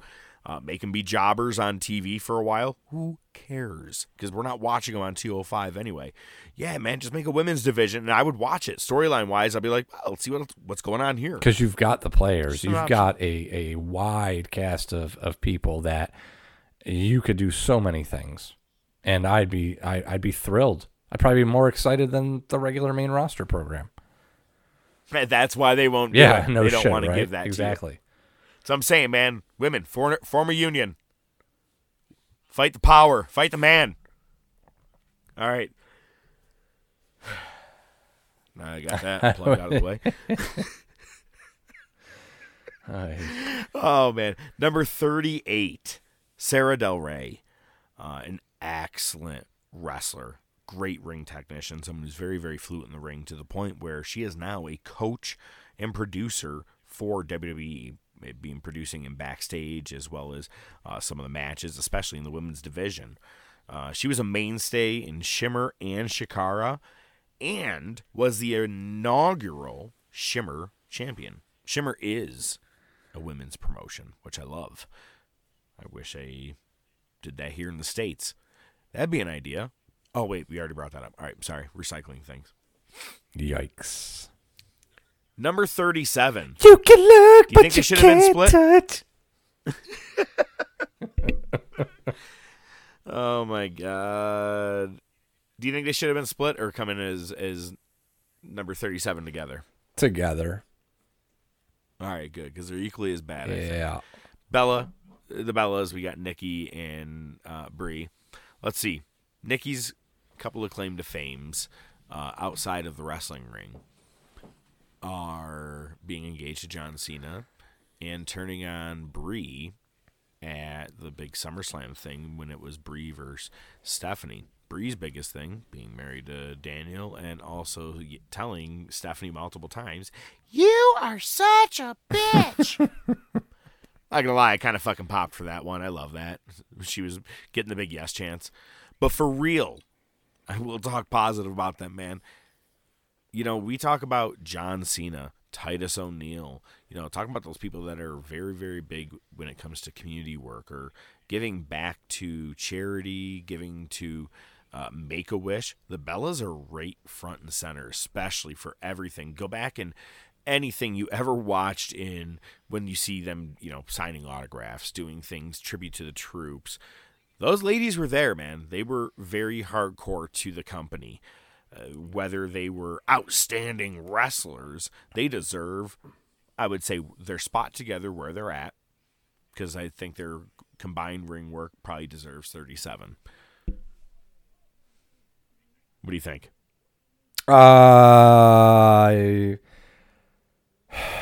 They drew a lot of money. I would.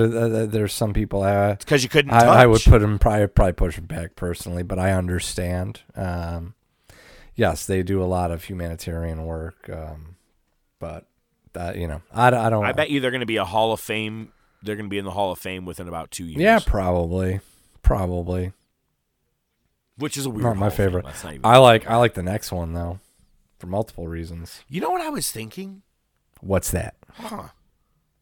Just kind of, all right, go with me on this.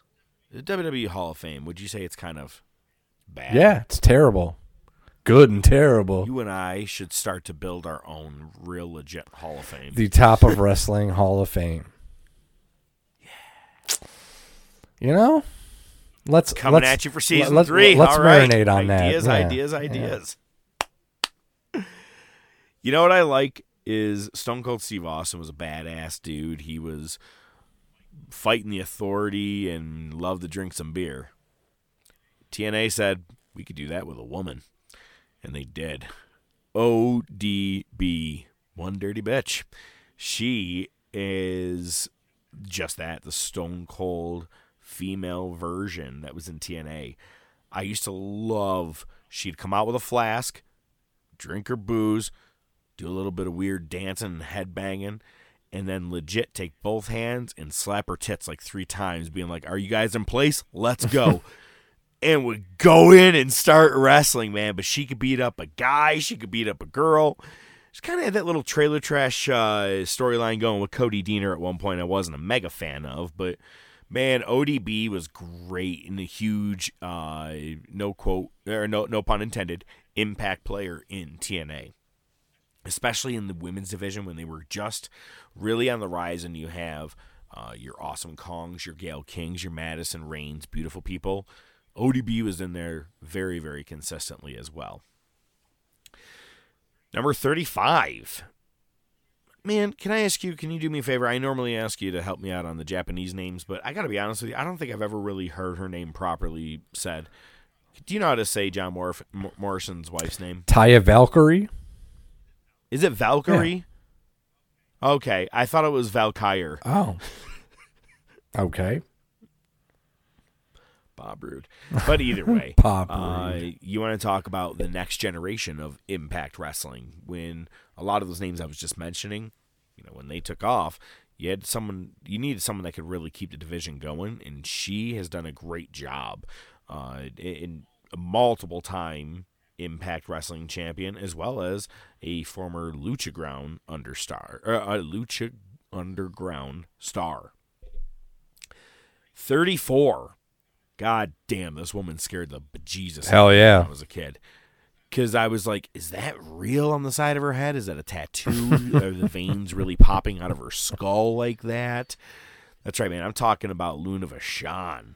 And I was introduced to her in the mid-'90s when she came out and was attacking Sherry Martel at the WrestleMania 9 pay-per-view.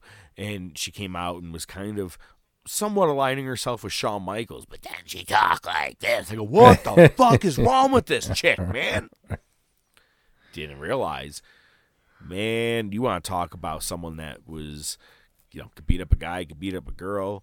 She was a giant mainstay in multiple divisions. We're talking, or promotions. We have WWF, but we also had AWA, the NWA, daughter of famous Mad Dog Vachon.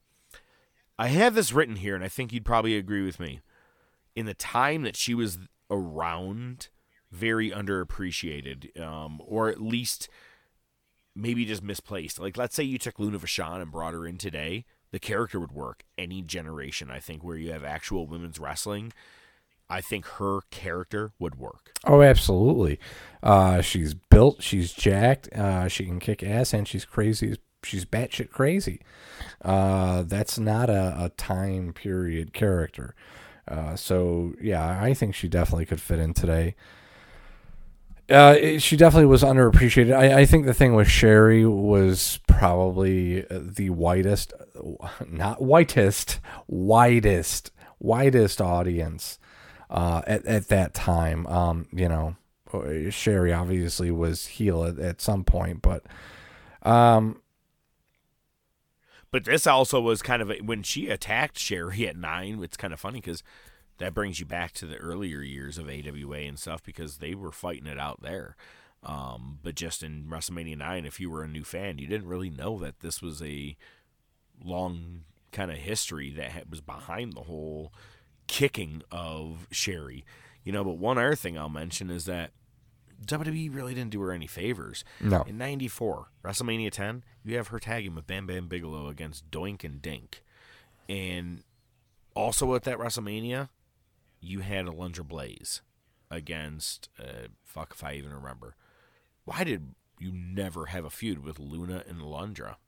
Like, I don't get why that just never happened. It was that's your perfect heel. I mean, they put the title on. I think like Bertha Faye and Bull Nakano. Yes, how the hell do you not just put Luna in? I think that's probably one of the reasons that Alundra Blaze was kind of pissed off when she left.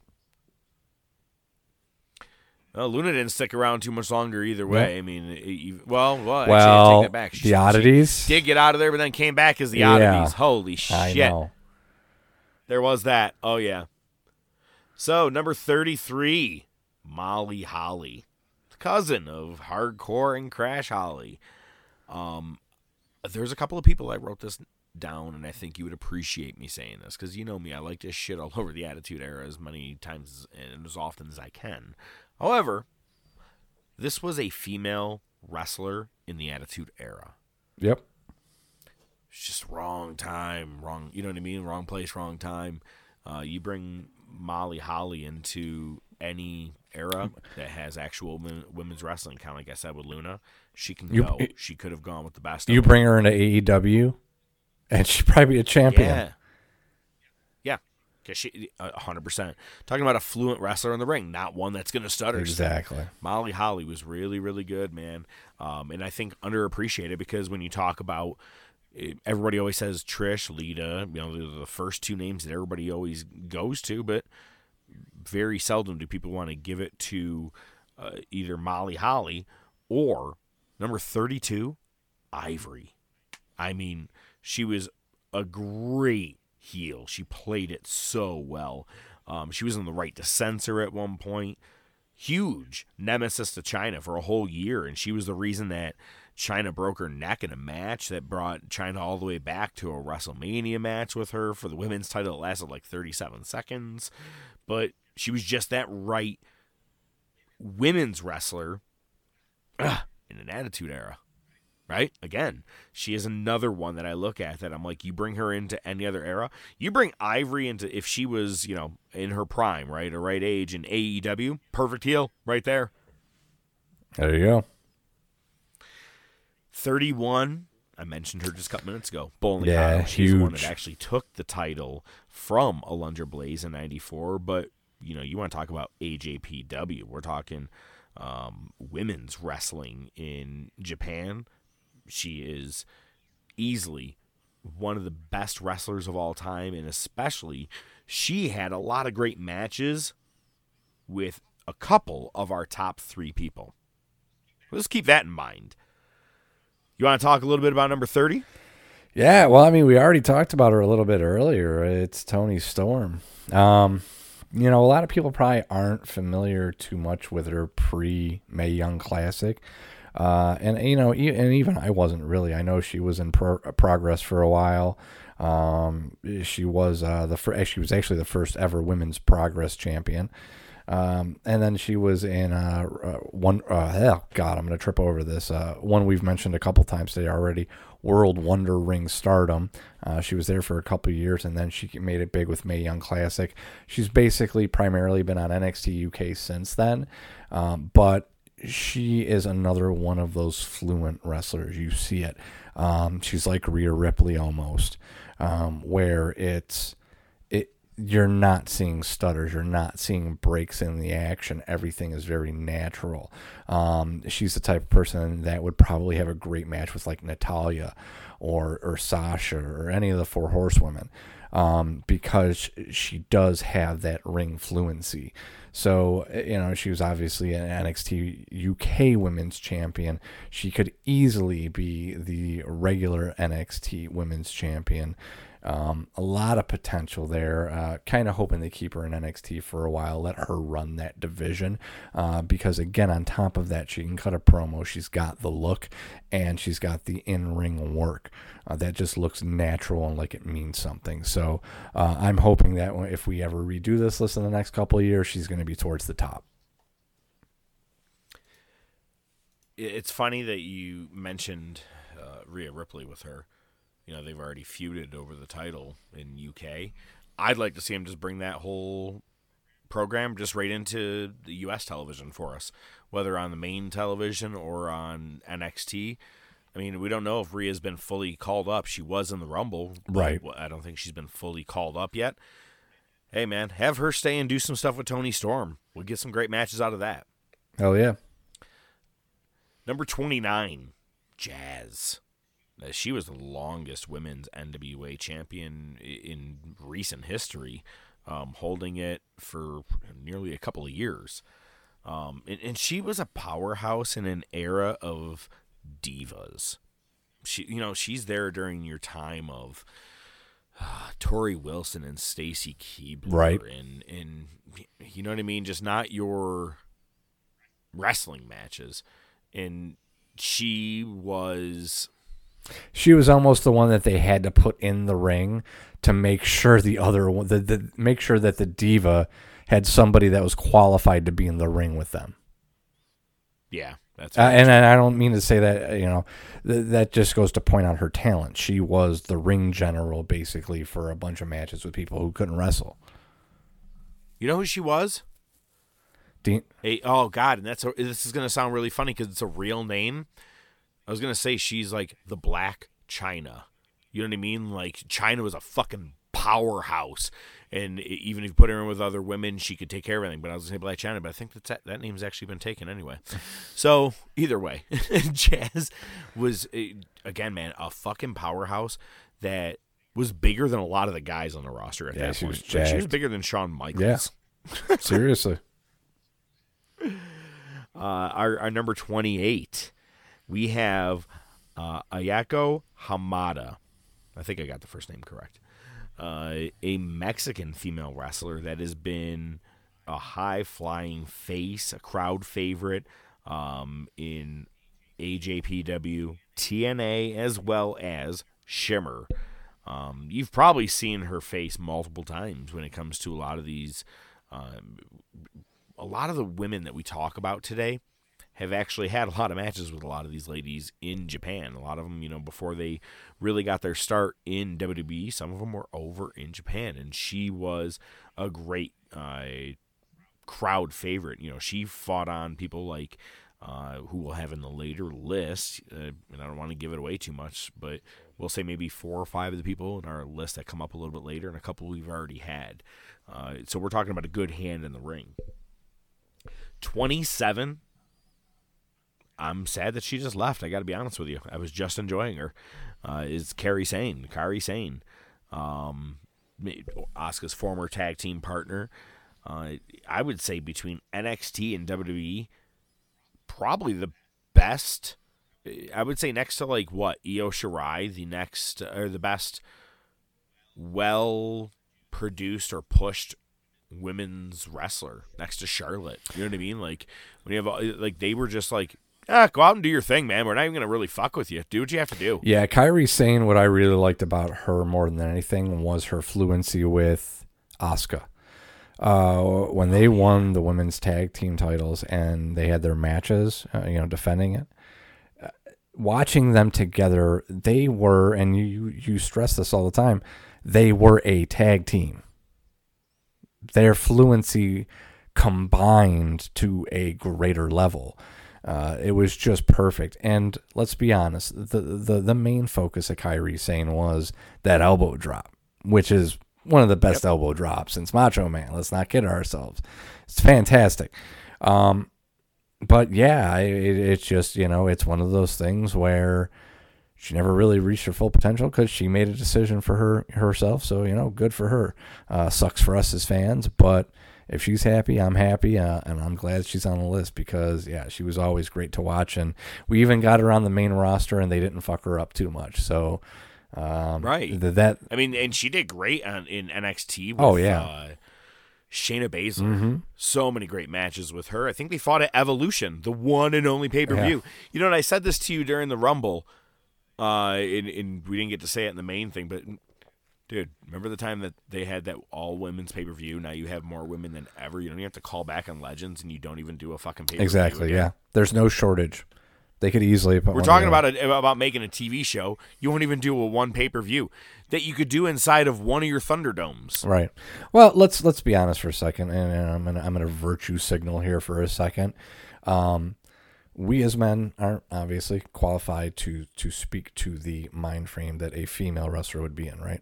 So my thing is, maybe they don't want their own show. I don't know. Either way, if ultimately I would say for me, I would like to see that separate show because I want to see the focus be on them, right? I consider it two different shows.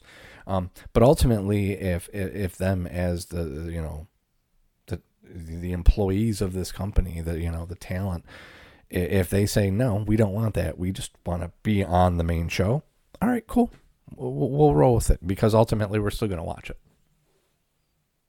Well, only time will tell. Hopefully they produce one or the other for us. Yeah, and that is the fault of the bookers, and we all know how that goes. So, well, one person that was always treated, I feel like, with the most respect, and a lot of the big icons, legends, Hall of Famers will tell you she was one of the boys, man. And I don't mean like she was a town boy. She was just one of the boys. She got along with everybody, but she also didn't put up with anybody's shit.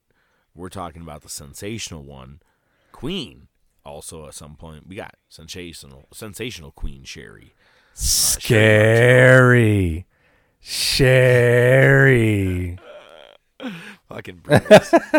Brutus the fucking barber beefcake. Oh, man, dude, she was a wrestler. She was a manager. I mean, she's an icon. You know what I mean? And managing, you got Michaels, DiBiase, Savage, Harlem Heat. I mean, oh, yeah, she was there for Booker's famous promo. Yeah. Oh, yeah. I and just that actually recently listened to Eric Bischoff talk about that whole thing. That speaks to her character even more though, because when he does it and he realizes and he emotes that he fucked up, she doesn't break a stride.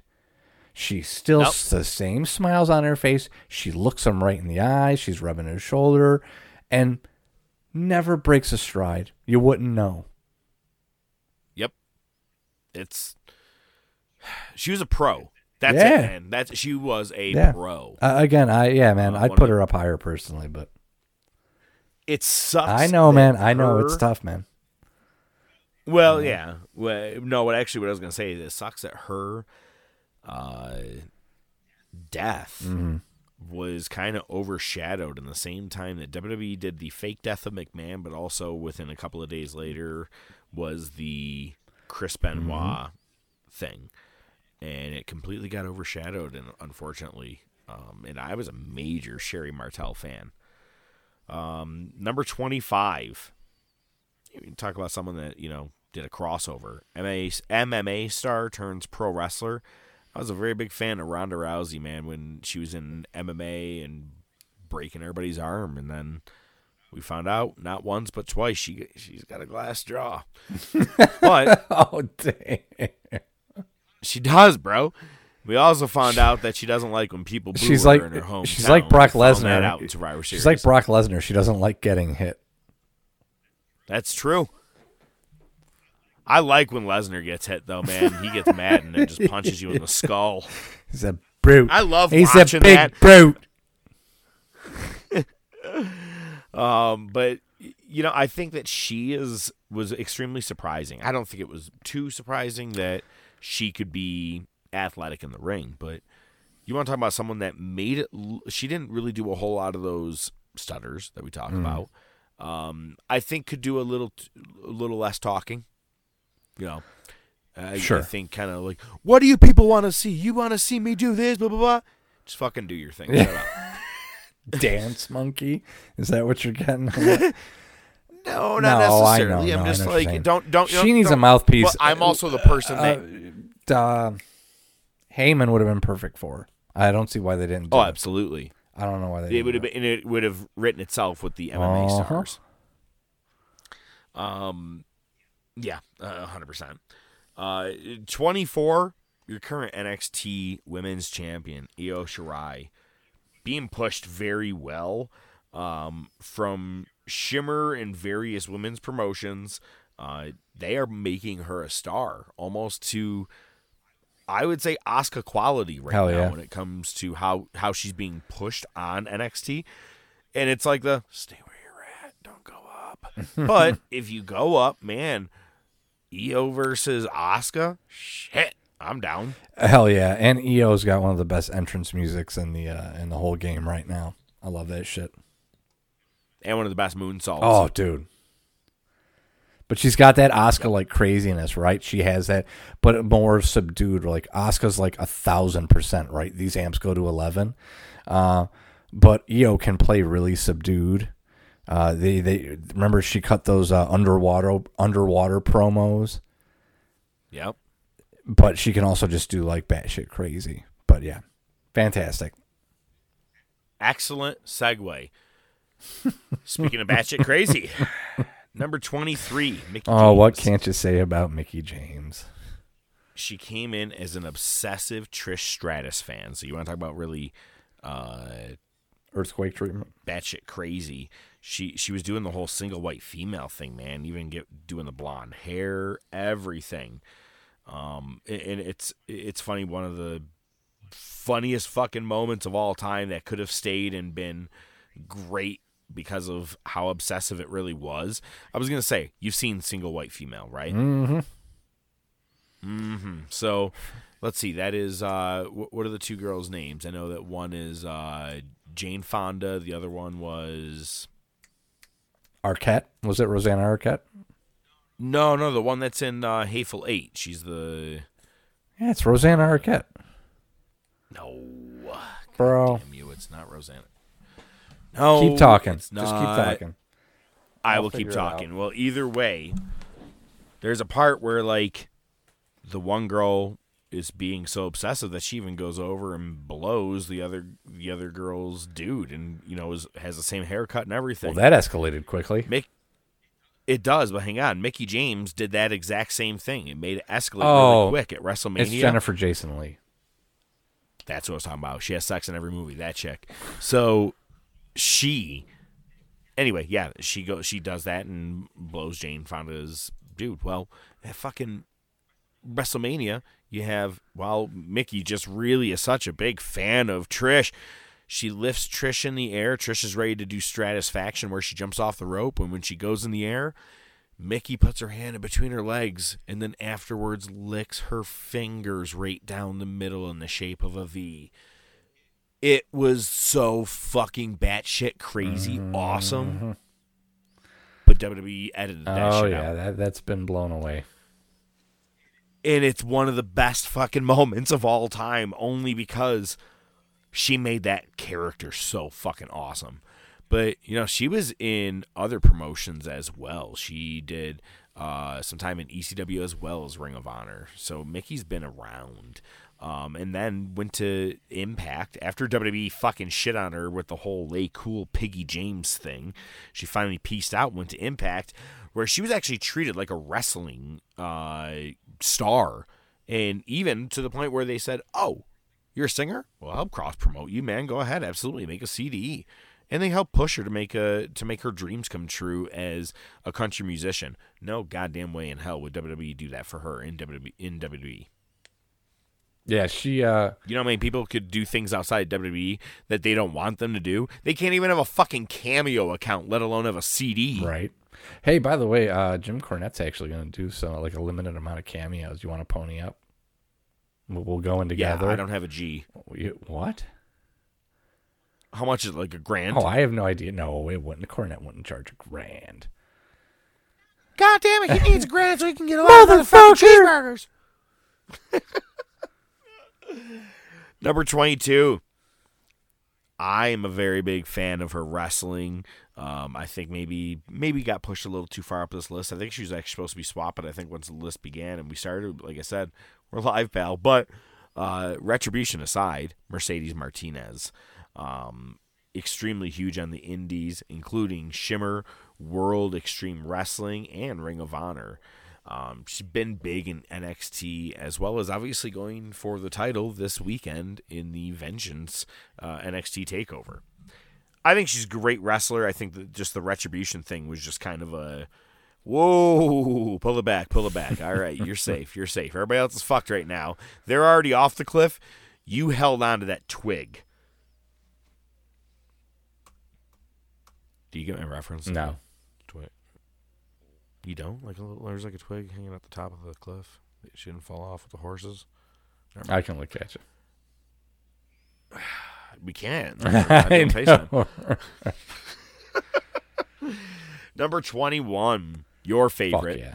And many people's favorite, Rhea Ripley. One of the people that I wrote on this list here. 5 more years, and she's going to be in our top 10. Probably. But, who's to say she doesn't just tear her ACL tomorrow and she's done? Dear Lord, man, if that happens, I will fucking drive to wherever you are right now, or I'll pay somebody to drive wherever you are and slap you right in the fucking face. Don't laugh, it ain't funny. So hard. I'm going to laugh so hard if tomorrow morning I get onto a wrestling website. Rhea Ripley goes to get out of bed, tears both ACLs, never to wrestle again. Then you should die of gonorrhea and go straight to hell. Would you like a cookie?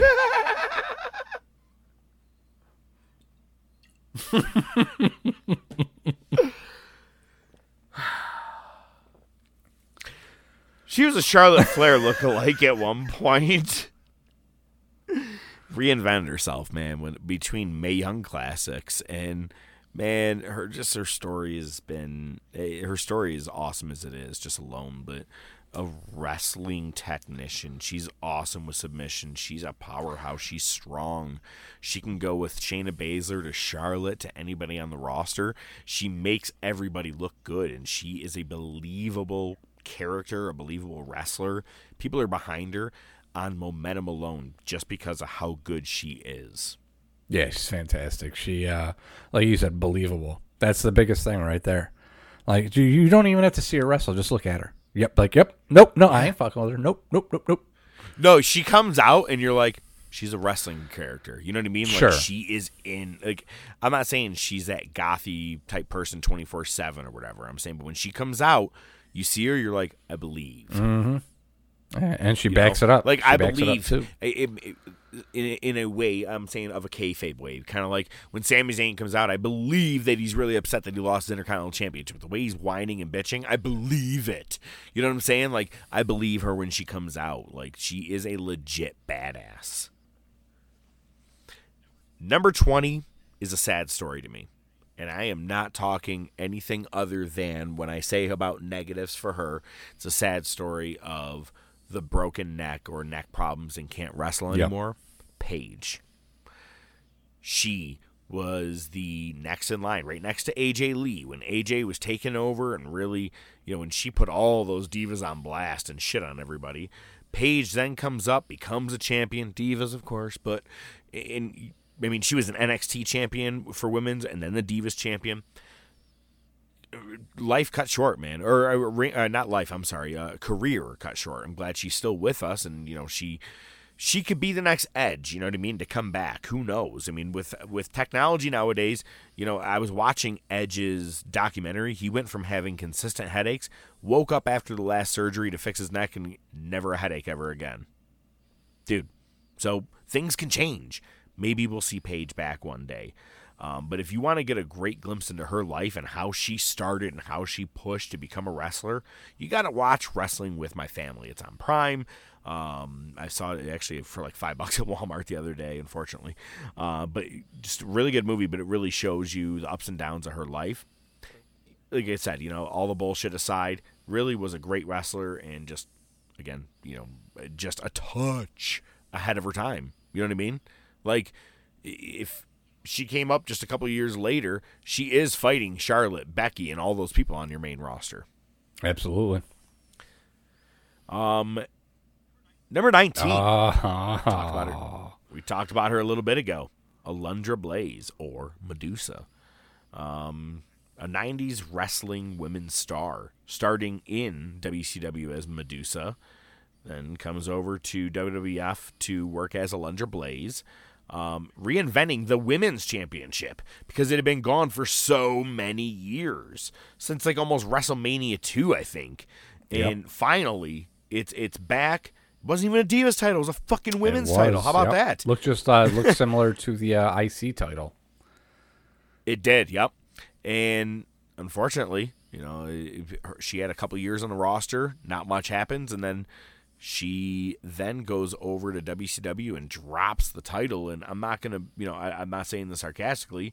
When she dropped her title, I feel like she dropped her career at the same exact time because nothing really good ever happened after that for her. But anybody will tell you that's who they looked up to. A lot of the people of the women that you watch nowadays, they were like, well, Alundra Blaze, man, in the 90s, that was the women's wrestler that was out there. There was not many women's wrestlers in the mid-90s that were there because it was just not a time of actual women's wrestling. Most were managers, valets, commentators, or nothing. So Alundra was a giant trendsetter. I mean, Lita and Trish are people that always credit her. Coming in at number 18, this to me is a badass wrestler. I think you want to talk about how Rousey transitioned. It's her friend and fellow Four Horsewomen. She is Shayna Baszler, an MMA star turning wrestler. In the same stable with Duke, Shafir, Rousey. In NXT, she was a fucking monster. They presented her so well. And maybe we could say her main roster has been kind of whatever because they made her come out and bite Becky on her first night, which was so fucking weird. It was. You didn't need it. But she is a great wrestler, and I think kind of like I said about Ember Moon, we've only seen a fraction of what Shayna Baszler can do. I don't think she should ever go anywhere else. I think she should stay with WWE. She's going to get marketed the best there. If she went to AEW, I don't think they would know what to do with someone like her. Someone who's an actual legitimate athlete. Yeah, she's fantastic. She's the epitome of She's a safe worker, and she Yep. is realistic and believable, and she can cut a promo. So just let her go. You know, if you really want, you could put her with Heyman, but I don't think you need to. She doesn't need it. She can run on her own, and she's just legit will fucking just murder you. And that's how she's been booked. She should just be the women's champion. Like to me, that's not debatable. I was gonna say her being a tag champion with Nia Jax just tells you they don't know what exactly. They're doing with her. Because I'm like, why is she not either one of the women's champions? Exactly. She doesn't need. Sasha does not need the title right now, and Asuka could take a beating from Shayna Baszler. Even if you hot shotted the title back and forth a couple times for Asuka Shayna Baszler matches, I would be 1,000% okay with that. I get it; they've already done it already, so who cares at this point? Just give us good matches, and with those two alone, not to mention everybody else, you're gonna get a series of fucking great matches. Shayna Baszler's awesome. Totally she should be women's champion. Hopefully that it, eventually we get what we want. Well, only time. It's bound to happen. Number 17, I think one of Trish Stratus's biggest opponents and best opponents of all time. Lita always gets the biggest rub when it comes to that, but Victoria made Trish look like $1 million because she was a legitimate heel. She came in very badass. I believe she was Tara in TNA. It's Lisa Marie Voorhees or something like that, and she's now she owns a restaurant, or I think maybe that just recently closed. But hell of a ring worker. I think she never really had to, if I'm not mistaken, because I think they kind of went away with it at the time, but she could have very easily went up against guys and could have been equally as fluent with them. Anybody on the roster during that Ruthless Aggression era. She did great in the time that she was there. Awesome wrestler. I don't think she gets nearly as enough credit as some of your other people. But hey, we just saw her in the Rumble last week, so me, I popped for that one. Number 16, the former manager to S.A. Rios, turning to Team Extreme manager. Fuck it, I'm going to be a women's champion. Lita. And, man, biggest rival like we just talked about when it comes to Stratus on paper. And you want to talk about someone that would willingly break their neck to become a women's champion. We saw her do it on TV. But, man, we talked about it, I just think, last week. What the fuck was up with WWE? Why did they not care for her as much? They really just gave her a lot of bad shit when it came to some of the angles. Yep. Yeah, the whole Matt Hardy and Edge thing, but then after that, she never really recovered. But a person that was really awesome in the ring, she was ahead of her time when it came to women's wrestling. Mm-hmm. I think that second, probably a better wrestler than Trish Stratus. Oh, yeah, absolutely. That second. So here's the thing: that second TLC tag match. Where she comes out and helps out after the Rhino that could have been her entire career, and she would have been just fine with that. She could have had matches with the guys. She was the female Jeff Hardy. She was a daredevil, but she could do it. I think she could have continued to do it. But they just decided to sex her up because that's what WWE was doing at the time. She could have been a legit threat. True. Man, that's right. She came out and did a Hurricane Rana, I think, on Edge. She took a couple ladder bumps too. Man, she took a hard gore too. Yeah. If it wasn't at WrestleMania, I think she did it on that Raw or SmackDown just prior to it, and she hit her head on a ladder or some shit too, man. But the tough cookie. Number 15. I don't know why she made this list because she's a man. The man, Becky Lynch. Had to. No, man. Becky Lynch. Everybody says becoming the female Stone Cold. I don't know if she's going to have that same kind of momentum or run when she gets back because, taking time off and no fault to her. Or maybe better. Could be.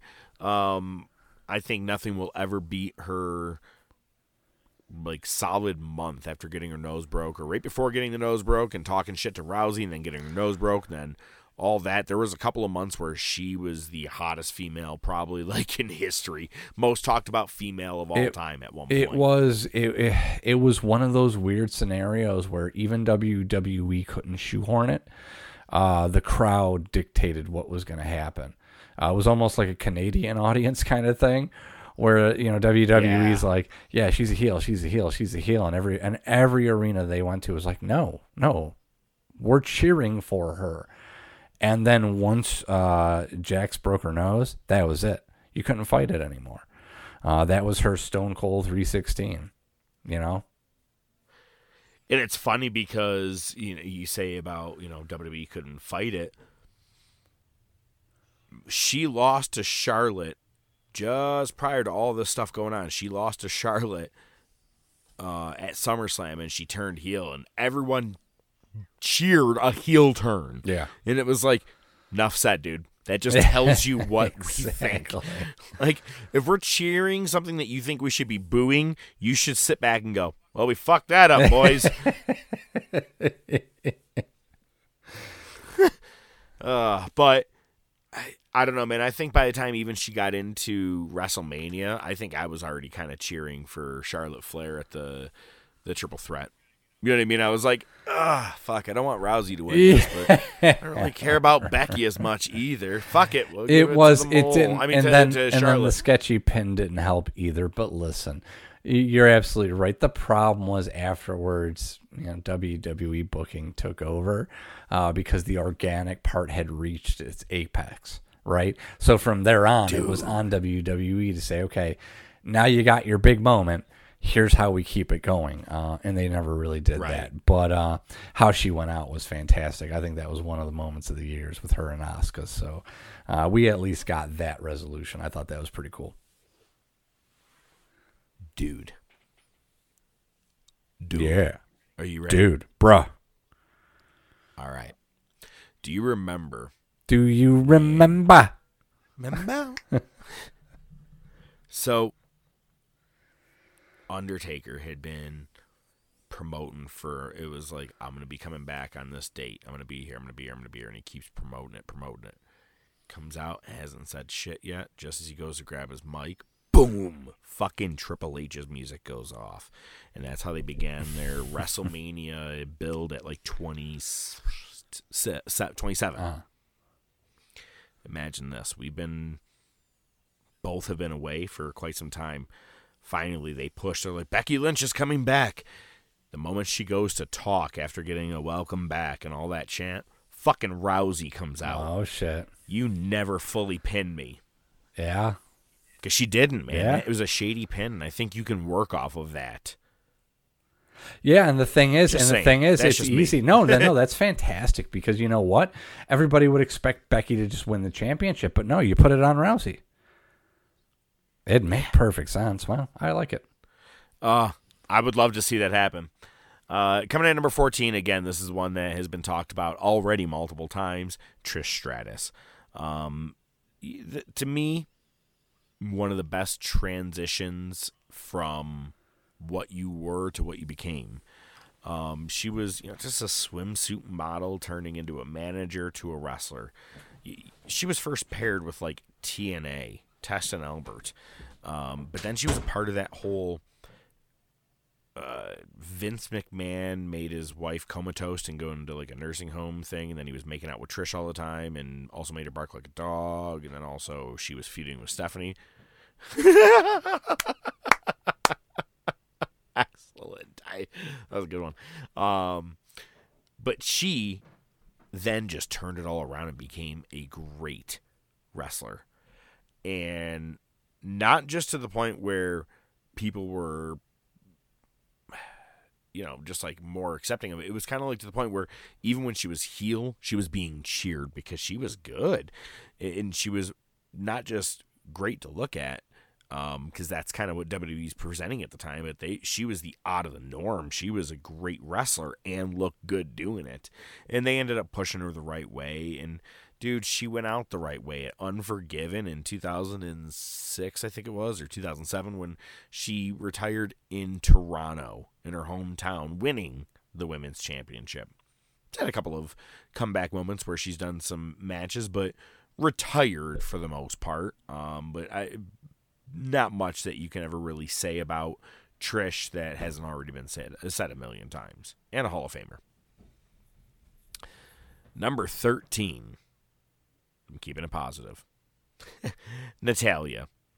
I say I'm keeping it positive because that stupid gimmick aside that we've talked about a couple of times.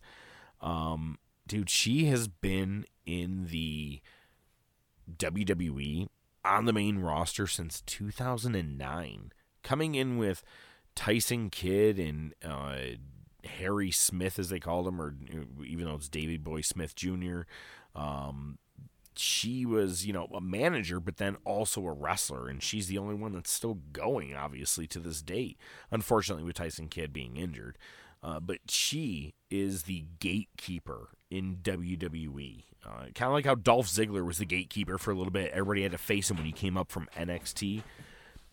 You got to get by Natty first, and Natty is an actual ring technician, going under the Stu Hart Dungeon family, learning from all the greats, the entire family there. Yeah, she Natty. I'm sorry. Oh, go ahead. Yeah, it's tough with her because as a Hart, you kind of wanted her to have that top spot for a while, and again, WWE's booking gets in the way.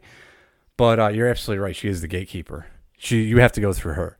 She gives you the seal of approval because she can go in the ring. She's fluent, and if you can get through her, it's on you from there. The only thing that ruined her for me was Total Divas. Yeah. Because I saw how much she just, not just was obsessed with cats, but how much really she just cries and is whiny and stuff and confrontational. I'm like, fuck, I just like the character. Never mind. Yeah. Number 12. NXT commentator now, which is great because I'm a very big fan of her just being around in any way possible. But a tremendous wrestler. Another one that I think, if you could cookie cutter some of the best of all time and bring them into now with all the great women that are out there, Beth Phoenix is one of them. Beth, I wish could still be going to this date because she was a badass, legitimate wrestler. I think that I kind of said, Jazz was, that next kind of Black China. Well, to me, your next big marketed powerhouse woman after China really was Beth Phoenix, to the point where she actually was in a men's Rumble. And she had a little bit of a comedic role with Santino and dealing with all that crap as the Intercontinental and women's champions together from Buffalo. Hey. She is just a fucking awesome wrestler, wife of Edge as well. She was in an era that they were coming out of all those pillow fights and all that shit, and then they're like, all right, well, let's see what you women can do. Oh, fuck, we have to get in the ring now? Where's my pillow? Not her. She was ready to go at all times, man, and kind of like she was the gatekeeper just a little bit before Natty coming in, and then also, staying along that time as well. Number 11.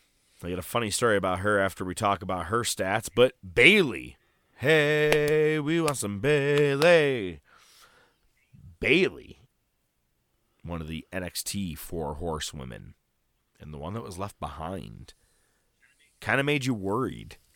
I don't know about you, it kind of made me worried. It was all weird. Those other women got brought up. I'm like, well, what about her? And I know she has won the title, but well, what about her? But it was cool because she stayed to really make Asuka look like a monster. She stayed and beat Nia Jax, but then when she had to face Asuka, she couldn't beat her, and it made Asuka look just unstoppable, which was awesome. And then she finally did come up to the main roster when people really were expecting her, they wanted her. And then she went full heel after, being a women's champion a couple of times and being full face. I mean, what can you do? How many times can you come out and dance to the inflatable arm flailing tube man? And all of a sudden she goes face. She gets the full-blown Karen haircut and just hates on everyone and everything, and I love it. It's been like I never expected it out of her but she's good at it. And let me ask you, this is the story one. Did you and I laughed about it? That it was like, why did she just talk about I got a Michael Cole haircut? Did you see what she did? Yeah, I saw the picture on post. I believe I posted it to our social media on Twitter. She shaved Cole in the back of her head, like straight up. And the joke was on her. He wasn't even commentating the women's match. Yeah, well, she's obviously got a thing for Michael Cole. That's kind of creepy. She's funny though. Like I also she's so much better as a heel. Oh, totally. When that whole Otis and Mandy Rose thing was going on, Mandy had cut her hair and it was about as short as Bayley's. And there was a funny thing on Twitter where she goes, "Hey Bayley, you want to steal my hair?" Or no, Bayley goes, "Hey Mandy, you want to steal my haircut, huh?" And they're in a gym working out. She goes, "I'm gonna steal your man." And she puts her hand on Otis, and Otis goes, "Mandy, don't believe her." And they're like out of character, but half in character. It was funny, man. But I'm like, I dig her, but like you said, as a heel, it works. Yeah. Especially the cockiness when we're gonna sweep tonight, and she has the brooms and shit. She's funny, dude. Her and Sasha being as cocky together as they were, it worked out great. Now, Sasha, of course, no one's gonna buy her as a full face. No one really. I don't think anybody's ever fully gonna get behind Sasha as a full face. She plays a better heel. But I think Bayley is a stronger heel right now, and that's why they went with that obvious role they have going on right now. I hope to see more and more of Bayley. I think, we're only seeing the tip of the iceberg. I mean, go back to the NXT matches in Brooklyn with her and Sasha and their Iron Woman match. She's awesome. I'm a very big fan of Bayley. We've made our way to the top 10, and I just talked about her so much, might as well just bring her up. The Boss, NXT. I'm sorry, she was the boss of NXT and then became the boss of WWE, Sasha Banks. Cousin of one of the worst frog splash givers in town, Snoop Dogg. Yay. Chicken nuggets every day.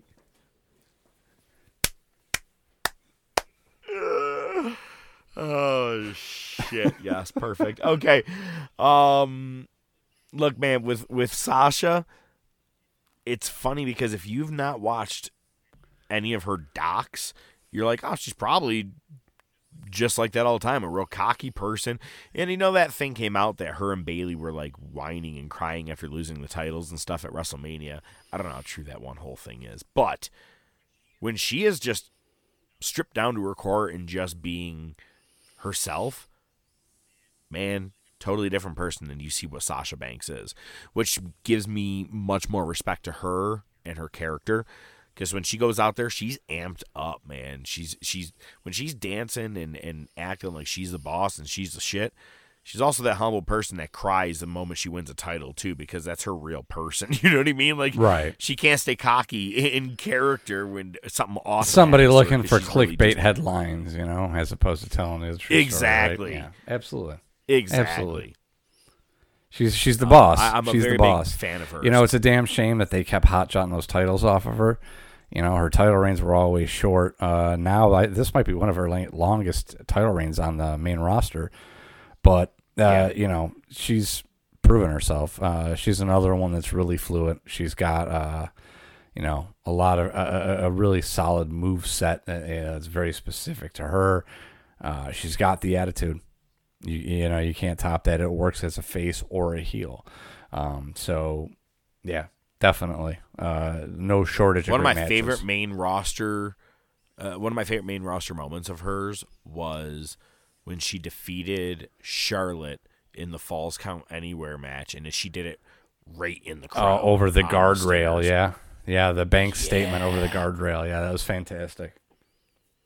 I was like, it was so awesome because right there winning with the fans, everybody's popping right around you, like legitimately getting goosebumps right now. I swear to God, thinking about the moment. That was awesome. Like, that was a good moment, dude. That was it's one of the last times I really liked her. Yeah, that was probably the highest moment of their feud right there. Oh, it was so cool. But that's the thing. It was a hot potato with the title, Yeah. and it. I would have liked to seen her and Bayley keep the tag titles in the beginning as long as longer than they did. But I think it all played out for the better. Yep. Number 9. Man, we want to talk about someone that was misplaced on the time, man. We're only by a couple of years. AJ Lee. She was beyond her time with the people that she was given in the WWE locker room. Just go to her bombshell promo. You have CM Punk as the pipe bomb. Well, she was the bombshell promo. And when she's literally undressing everybody on the mic, telling them, you guys couldn't even walk in my Chuck Taylors. How funny is that in the shoe? She's mentioning how everybody's all dealing with this stuff on Total Divas, this and that. My favorite one is, we found out Tyson Kidd isn't much of a man. The Bellas are dealing with their obvious daddy issues. Fuck, dude, she was on fire that night. But only one woman in that time that would really be able to rival her was Natty. Other than that, she had nothing to work with, man. Again, if she had just been a couple of years later, look, the matches she could have put on with everybody would have been outstanding. But I think without her, you don't have the women's evolution, revolution, whatever you want to call it. Without her calling all those women out and being like, you guys call yourself divas? I'm a women's champion. The reason I'm here is because I am a wrestler. I am this sport. And she's like, and you guys walk around and get a payday because you think you look good? I really feel like after that promo, women's wrestling changed. All for the better. It's an interesting theory. I really did. Look at it, ran right after that. Wasn't too long after that. They're like, You're doing your Charlie from Sunny. In which way? The meme. Talking about bird the law? meme where he's pointing at the board with all the strings connecting each other. Carol! I thought when you were like, you doing a Charlie, I was like, gonna fly a big truck and kick a little ass and ride. All right. Coming in at number 8. I was gonna try and do something in her language, but I fuck it up every time. No, you do that on purpose. You've done Asuka voice several times. It's kind of because yeah, and you always sound like you're trying to make fun of Mexicans or something. Wow. Well, I'm just saying, bro. That's what it sounds like you're doing. I apologize to anybody who feels like they want to hang up on this podcast right now. Hang up? Please What is it, a party line Hang from up. 1989? Ma Bell? If you get disconnected, just dial each one of the numbers by going 9. Oh my God, wow. Who's ready for Asuka? Man, all right. Pushed to the moon on NXT was phenomenal on there. And then, I don't know, her first year in WWE, I think that, I don't know, it was kind of like a trial by fire, and they're like, how much shit can we put her through? And finally, though, became I really feel like the moment that she won the NXT, or no, I'm sorry, the moment that she won the women's championship in that 3-way TLC match, she separated herself. Yeah, you and Becky and Charlotte, you guys keep doing your fight. I'm finally the champion. And from there, she really was treated like a star and a champion. The heel turn was amazing. Her just being, heel with the green, Just paint pulling down her a face. Muda out of nowhere. Yeah, and it was amazing. And you get to see a different side of her, a more fierce side, both in the ring and, on the mic. I'm a very big fan of where they're going with her right now. However, I'm always skeptical because it is WWE. Still the champion, though, right now, so you really can't go wrong with that. I mean, who's ready for Asuka? Let's say this. Coming into WrestleMania, I really think Bianca is going to go after Sasha. God, I really think we're going to see Charlotte and Asuka. Wait, no. Bianca and Sasha are going to face each other, and I think Asuka, it's going to be Charlotte Flair. And I think finally Asuka is going to beat Charlotte on the main stage. That'd be cool. She should get that win back. That's why I'm saying it's kind of like your Maybe you're Austin and Rock of the female division at WrestleManias. Maybe they need to trade a couple of WrestleMania wins. Just an idea. No, I'm down with that. Number 7, Gail Kim. If she stayed in WWE, she would have never been anything. She would have been another diva just getting in her underwear. But she eliminated herself from a battle royal one night and said, deuces, and went over to TNA and became a women's wrestler. And they weren't known as women there, kind of like the divas. They were knockout champions because she was a knockout. But they did give her the opportunity there to wrestle, and she fought everyone from your ODBs to Awesome Kong to Madison Rayne and the Beautiful People, and multiple-time women's champion. I think she's also in their Hall of Fame. I'm not really sure how credible that Hall of Fame is. Again, Season 3, ours. Gail Kim, just a tremendous wrestler. I think she was the original revolution, at least beginning in TNA. She made people look at her and go, no, women can wrestle. We don't have to just sit here and parade around the way that WWE portrays. She was one of the very first that really stood out before anybody else did in WWE, including the Beth Phoenixes and all those other wrestlers. Number 6. I believe we talked about her last week. Indeed we did. Indeed we did. Jacqueline.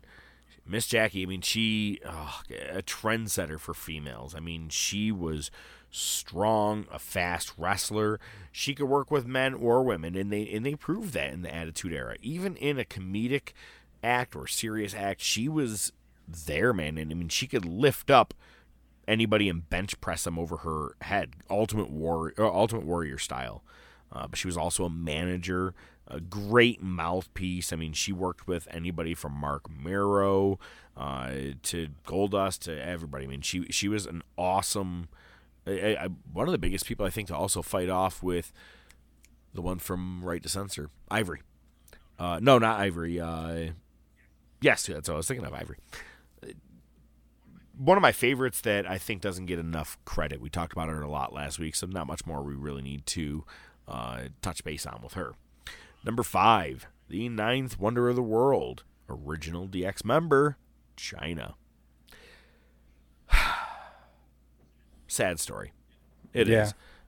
Because she was presented as just a fucking monster. She could beat up every guy on the roster at the time and even went face-to-face with Kane. You know what I mean? Like, chin to chin, and it was so awesome to see. Because you're like, fuck, I think that's the one that's going to stop Kane. Holy shit. To the point that they had to go off air and lower the chokeslam rather than him giving her the chokeslam. I thought that was a great way to go off Raw because they want to make both look strong at the time. First men's Intercontinental Champion. That says a lot, too. First Royal Rumble entrant as a woman. But besides that, I mean, Chyna really was not just a benchmark for women down the road, but I mean, someone that turned her act around, if you will. Looking like a manager or just a bodyguard, right, to Triple H. Becoming a genuine star that all the women that nowadays will tell you, Chyna's one I was looking up to, man. She was a trendsetter. She was showing that she can go in there in a men's sport and really shine. And she did, man. Chyna was awesome. Problem is, she legitimately was screwed over in real life with Triple H and Stephanie with that whole backstage shit going on. And, she didn't realize that they were having a real relationship. Down the road, turns into doing stuff with like VH1 shows and porn to an unfortunate overdose. And I'm sad. I was always sad every time I saw a video of her. I was like, fuck, I didn't want to see anything of her like this because she was just too awesome. In an era like the Attitude Era, we talk about, like how much shitty stuff was out there. She was one of the very best parts of the entire Attitude Era, bar none. Yeah, absolutely. I mean, you said it. It's along with some of the others on this list, Attitude Era was very devoid of actual female wrestling talent, right? And China was, even as the silent valet to DX in the beginning, she got involved in almost every match and just would wreck people. And, you know, sometimes you'd be like, wait, you can't go after her. And no, you can go after her. Fuck that. No, she'll probably kick your ass. So, and it just went from there. You're right. It's like a lot on this list there. When they were relevant in the WWE or whatever promotion they were in, it was just the wrong era. China today would be, again, you know, we've said this with a couple other earlier in this list, China would be world champion today. I mean, there's no doubt. There's no doubt about it. Can you imagine her and like Shayna Baszler? You know what I mean? Like exactly. Today. Absolutely. And you know, and you know, you can make the argument that China, you know, as an in-ring worker wasn't necessarily the best, and, you know, so be it. But that could have changed over in time. Didn't need to be in that era. Every match was 4 minutes. That's true. But on top of that, you know, I don't think they ever really gave her that opportunity because, you know, they viewed her as what she was, or what they viewed her as. So, but yeah, there's no... At least she was a women's champion. She was not a divas champion. Absolutely. And there's no debuting it. Who did she beat? Was it Ivory? Was it that one SummerSlam for the women's title, or was it? It was a WrestleMania where she beat Ivory or Tori, and I think Tori was the SummerSlam. Okay, one. Yep. But yeah, there's no doubt. Given a different time, she'd be on top of the world. She'd be the man. You know. Oh yeah, totally. You know what I mean? I know exactly what you mean. That character, that persona, that was China. Because she didn't have to. And the thing is, she didn't need to say a lot. She doesn't even need to say a lot. No. And if she had Heyman as the mouthpiece, holy crap! I still remember the very first time she talked on Raw. It was funny because DX was getting ready to split, and they're like, "We're gonna have a DX split tonight." And then they're like, well, we're going to give them a real split. And right as they go to show their asses, she goes, hang on a second, guys. Oh, yeah. Don't you think these people are sick and tired of seeing your asses yeah. every week? and then Billy Gunn, you see his hand go up and down like, she talks? like mimicking, like, you know what I mean? Like a puppet duck kind of thing in the light. He goes, she talks? And she goes, if anybody's going to do a DX split, it's going to be me. And then she pulls her pants down. And I'm like, she's fucking awesome. She's epic. Like, they got us all. And she would break character every once in a while, right? Because she always was straight-faced.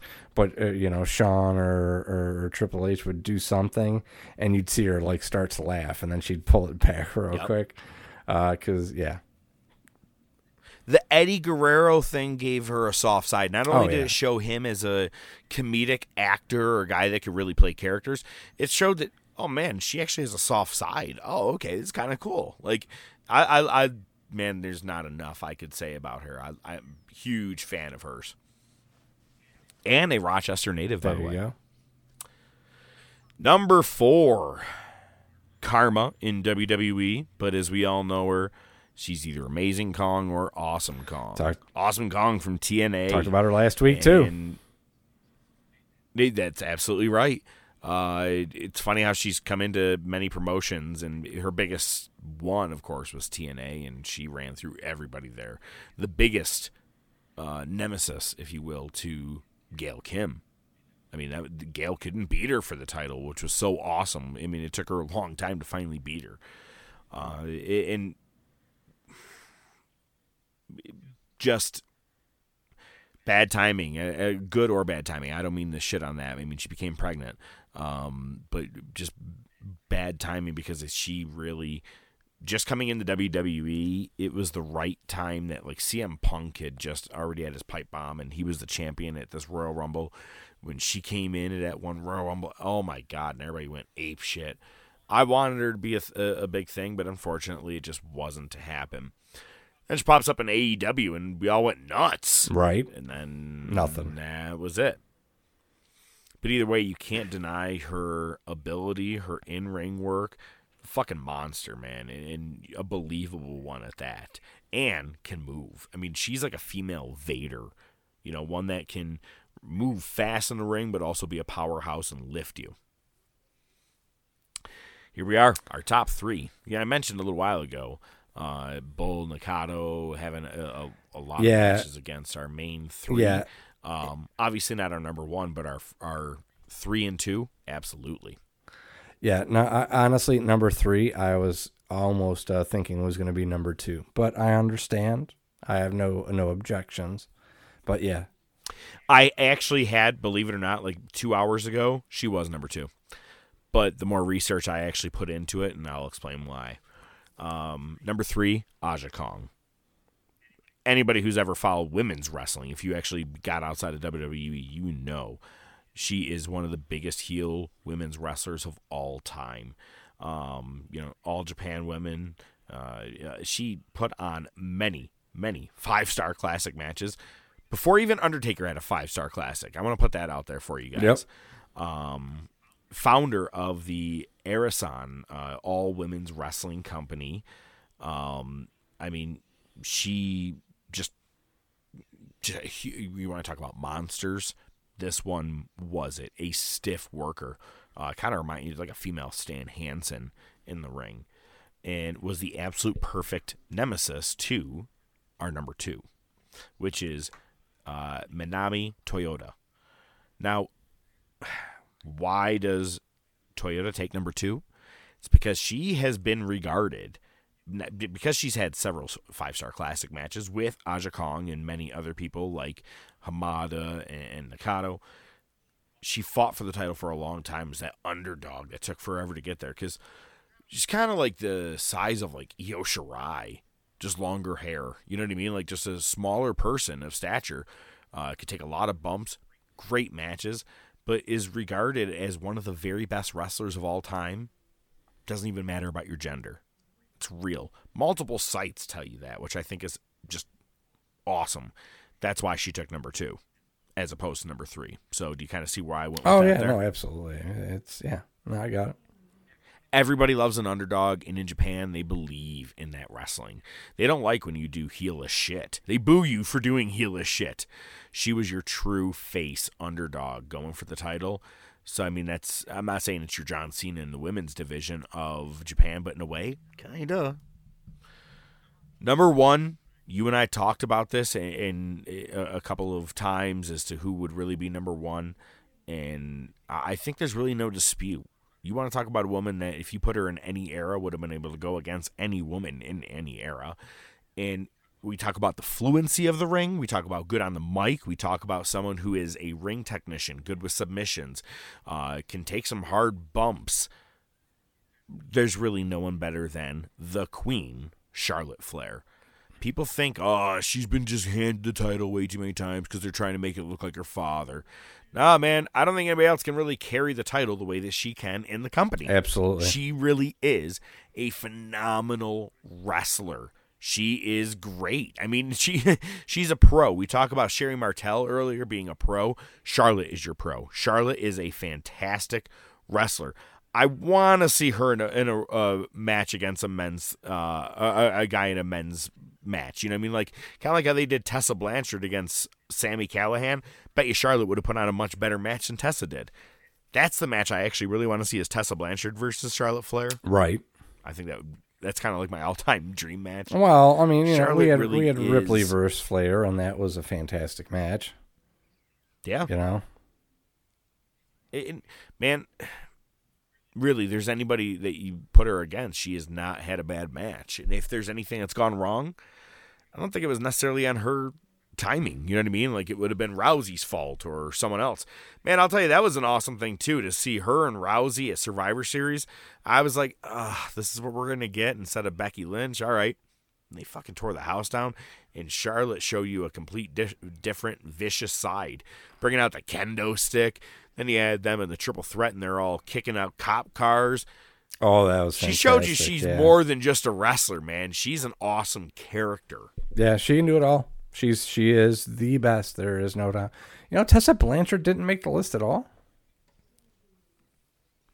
No, and I'm just realizing that right now. Oh, we're going strong. It's funny you bring it up. And in our honorable mentions, Tessa Blanchard. Charlotte Flair's awesome. Jesus. Can't top her. Sorry. Whatever, you forgot Jay Lethal. Yeah, I know, bro. I know. Don't bring it up. He has a better winning streak would've or been in a title reign than Samoa Joe He would have been did. in the top 10. Yeah. So would Tessa. There you go. All right. Tessa was number We're 10. done. Whoever was 10, I don't know. We're done. Fuck it. We're it's in the done. can.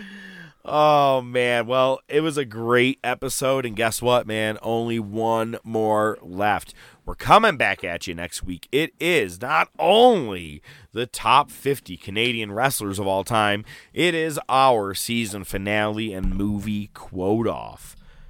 How things are going to work, we decided, is you got to subtly get quotes in there, but we put a limit at it. If you do not get a minimum, we're not going to say someone has to be a winner or a loser of the quote off necessarily, but you can be a loser if you don't get a minimum of 10 quotes somehow into the episode next week. And if you don't, since it's our season 2 finale, you have to shotgun 2 beers back to back. If puke happens after, it's puking and all. And then we're going to post it to our Facebook. So you better get your homework done, buddy, because next week, come with 10 quotes, you got to shoot some beers. Boy, I sound like someone who's had a beer in my life. Couple beers here and there. Couple 2-3 of them. I'm actually trying to not drink beer because it's kind of a calorie filler, especially when I'm trying to do DDP yoga. So I'm not really sure that I really want to lose. So I really have to make sure I don't lose next week. It's not like, again, it's not even like you're facing yourself. You lose against yourself if you don't get 10 quotes in there.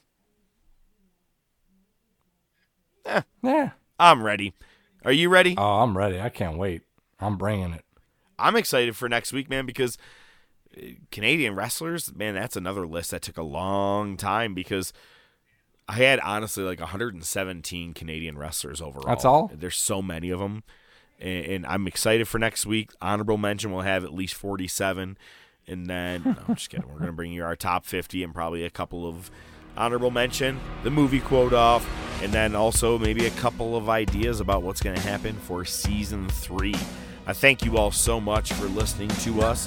Whether you are listening to us on, well, that would be, let's see, Google Play Music, Spotify, iTunes, Amazon, Twitter, Facebook, Instagram, whatever it is, we appreciate it. Subscribe. That's our newest thing. When I want you to subscribe, like, and share, I want you to subscribe. I want you to subscribe us. We hope you had a great time today. I definitely did. ODM, I mean, you're quite a rock and roller, right? I hear that. Still am quite a rock and roller. Thanks for mentioning that. Without further objections, I'd like to sing my song that I've just been working on to Mr. Professor. Would that be all right? Oh, yeah. Let's hear it. It's called Mr. Professor, Mr. Professor. You're a great champ, but you were slipping. I'm gonna open a case of blood, whipping mud, whipping mud, whipping mud, whipping mud, whipping mud, whipping. Blood whipping! Blood whipping! Blood whipping! Ah! Go, Mr. Professor, Mr. Professor.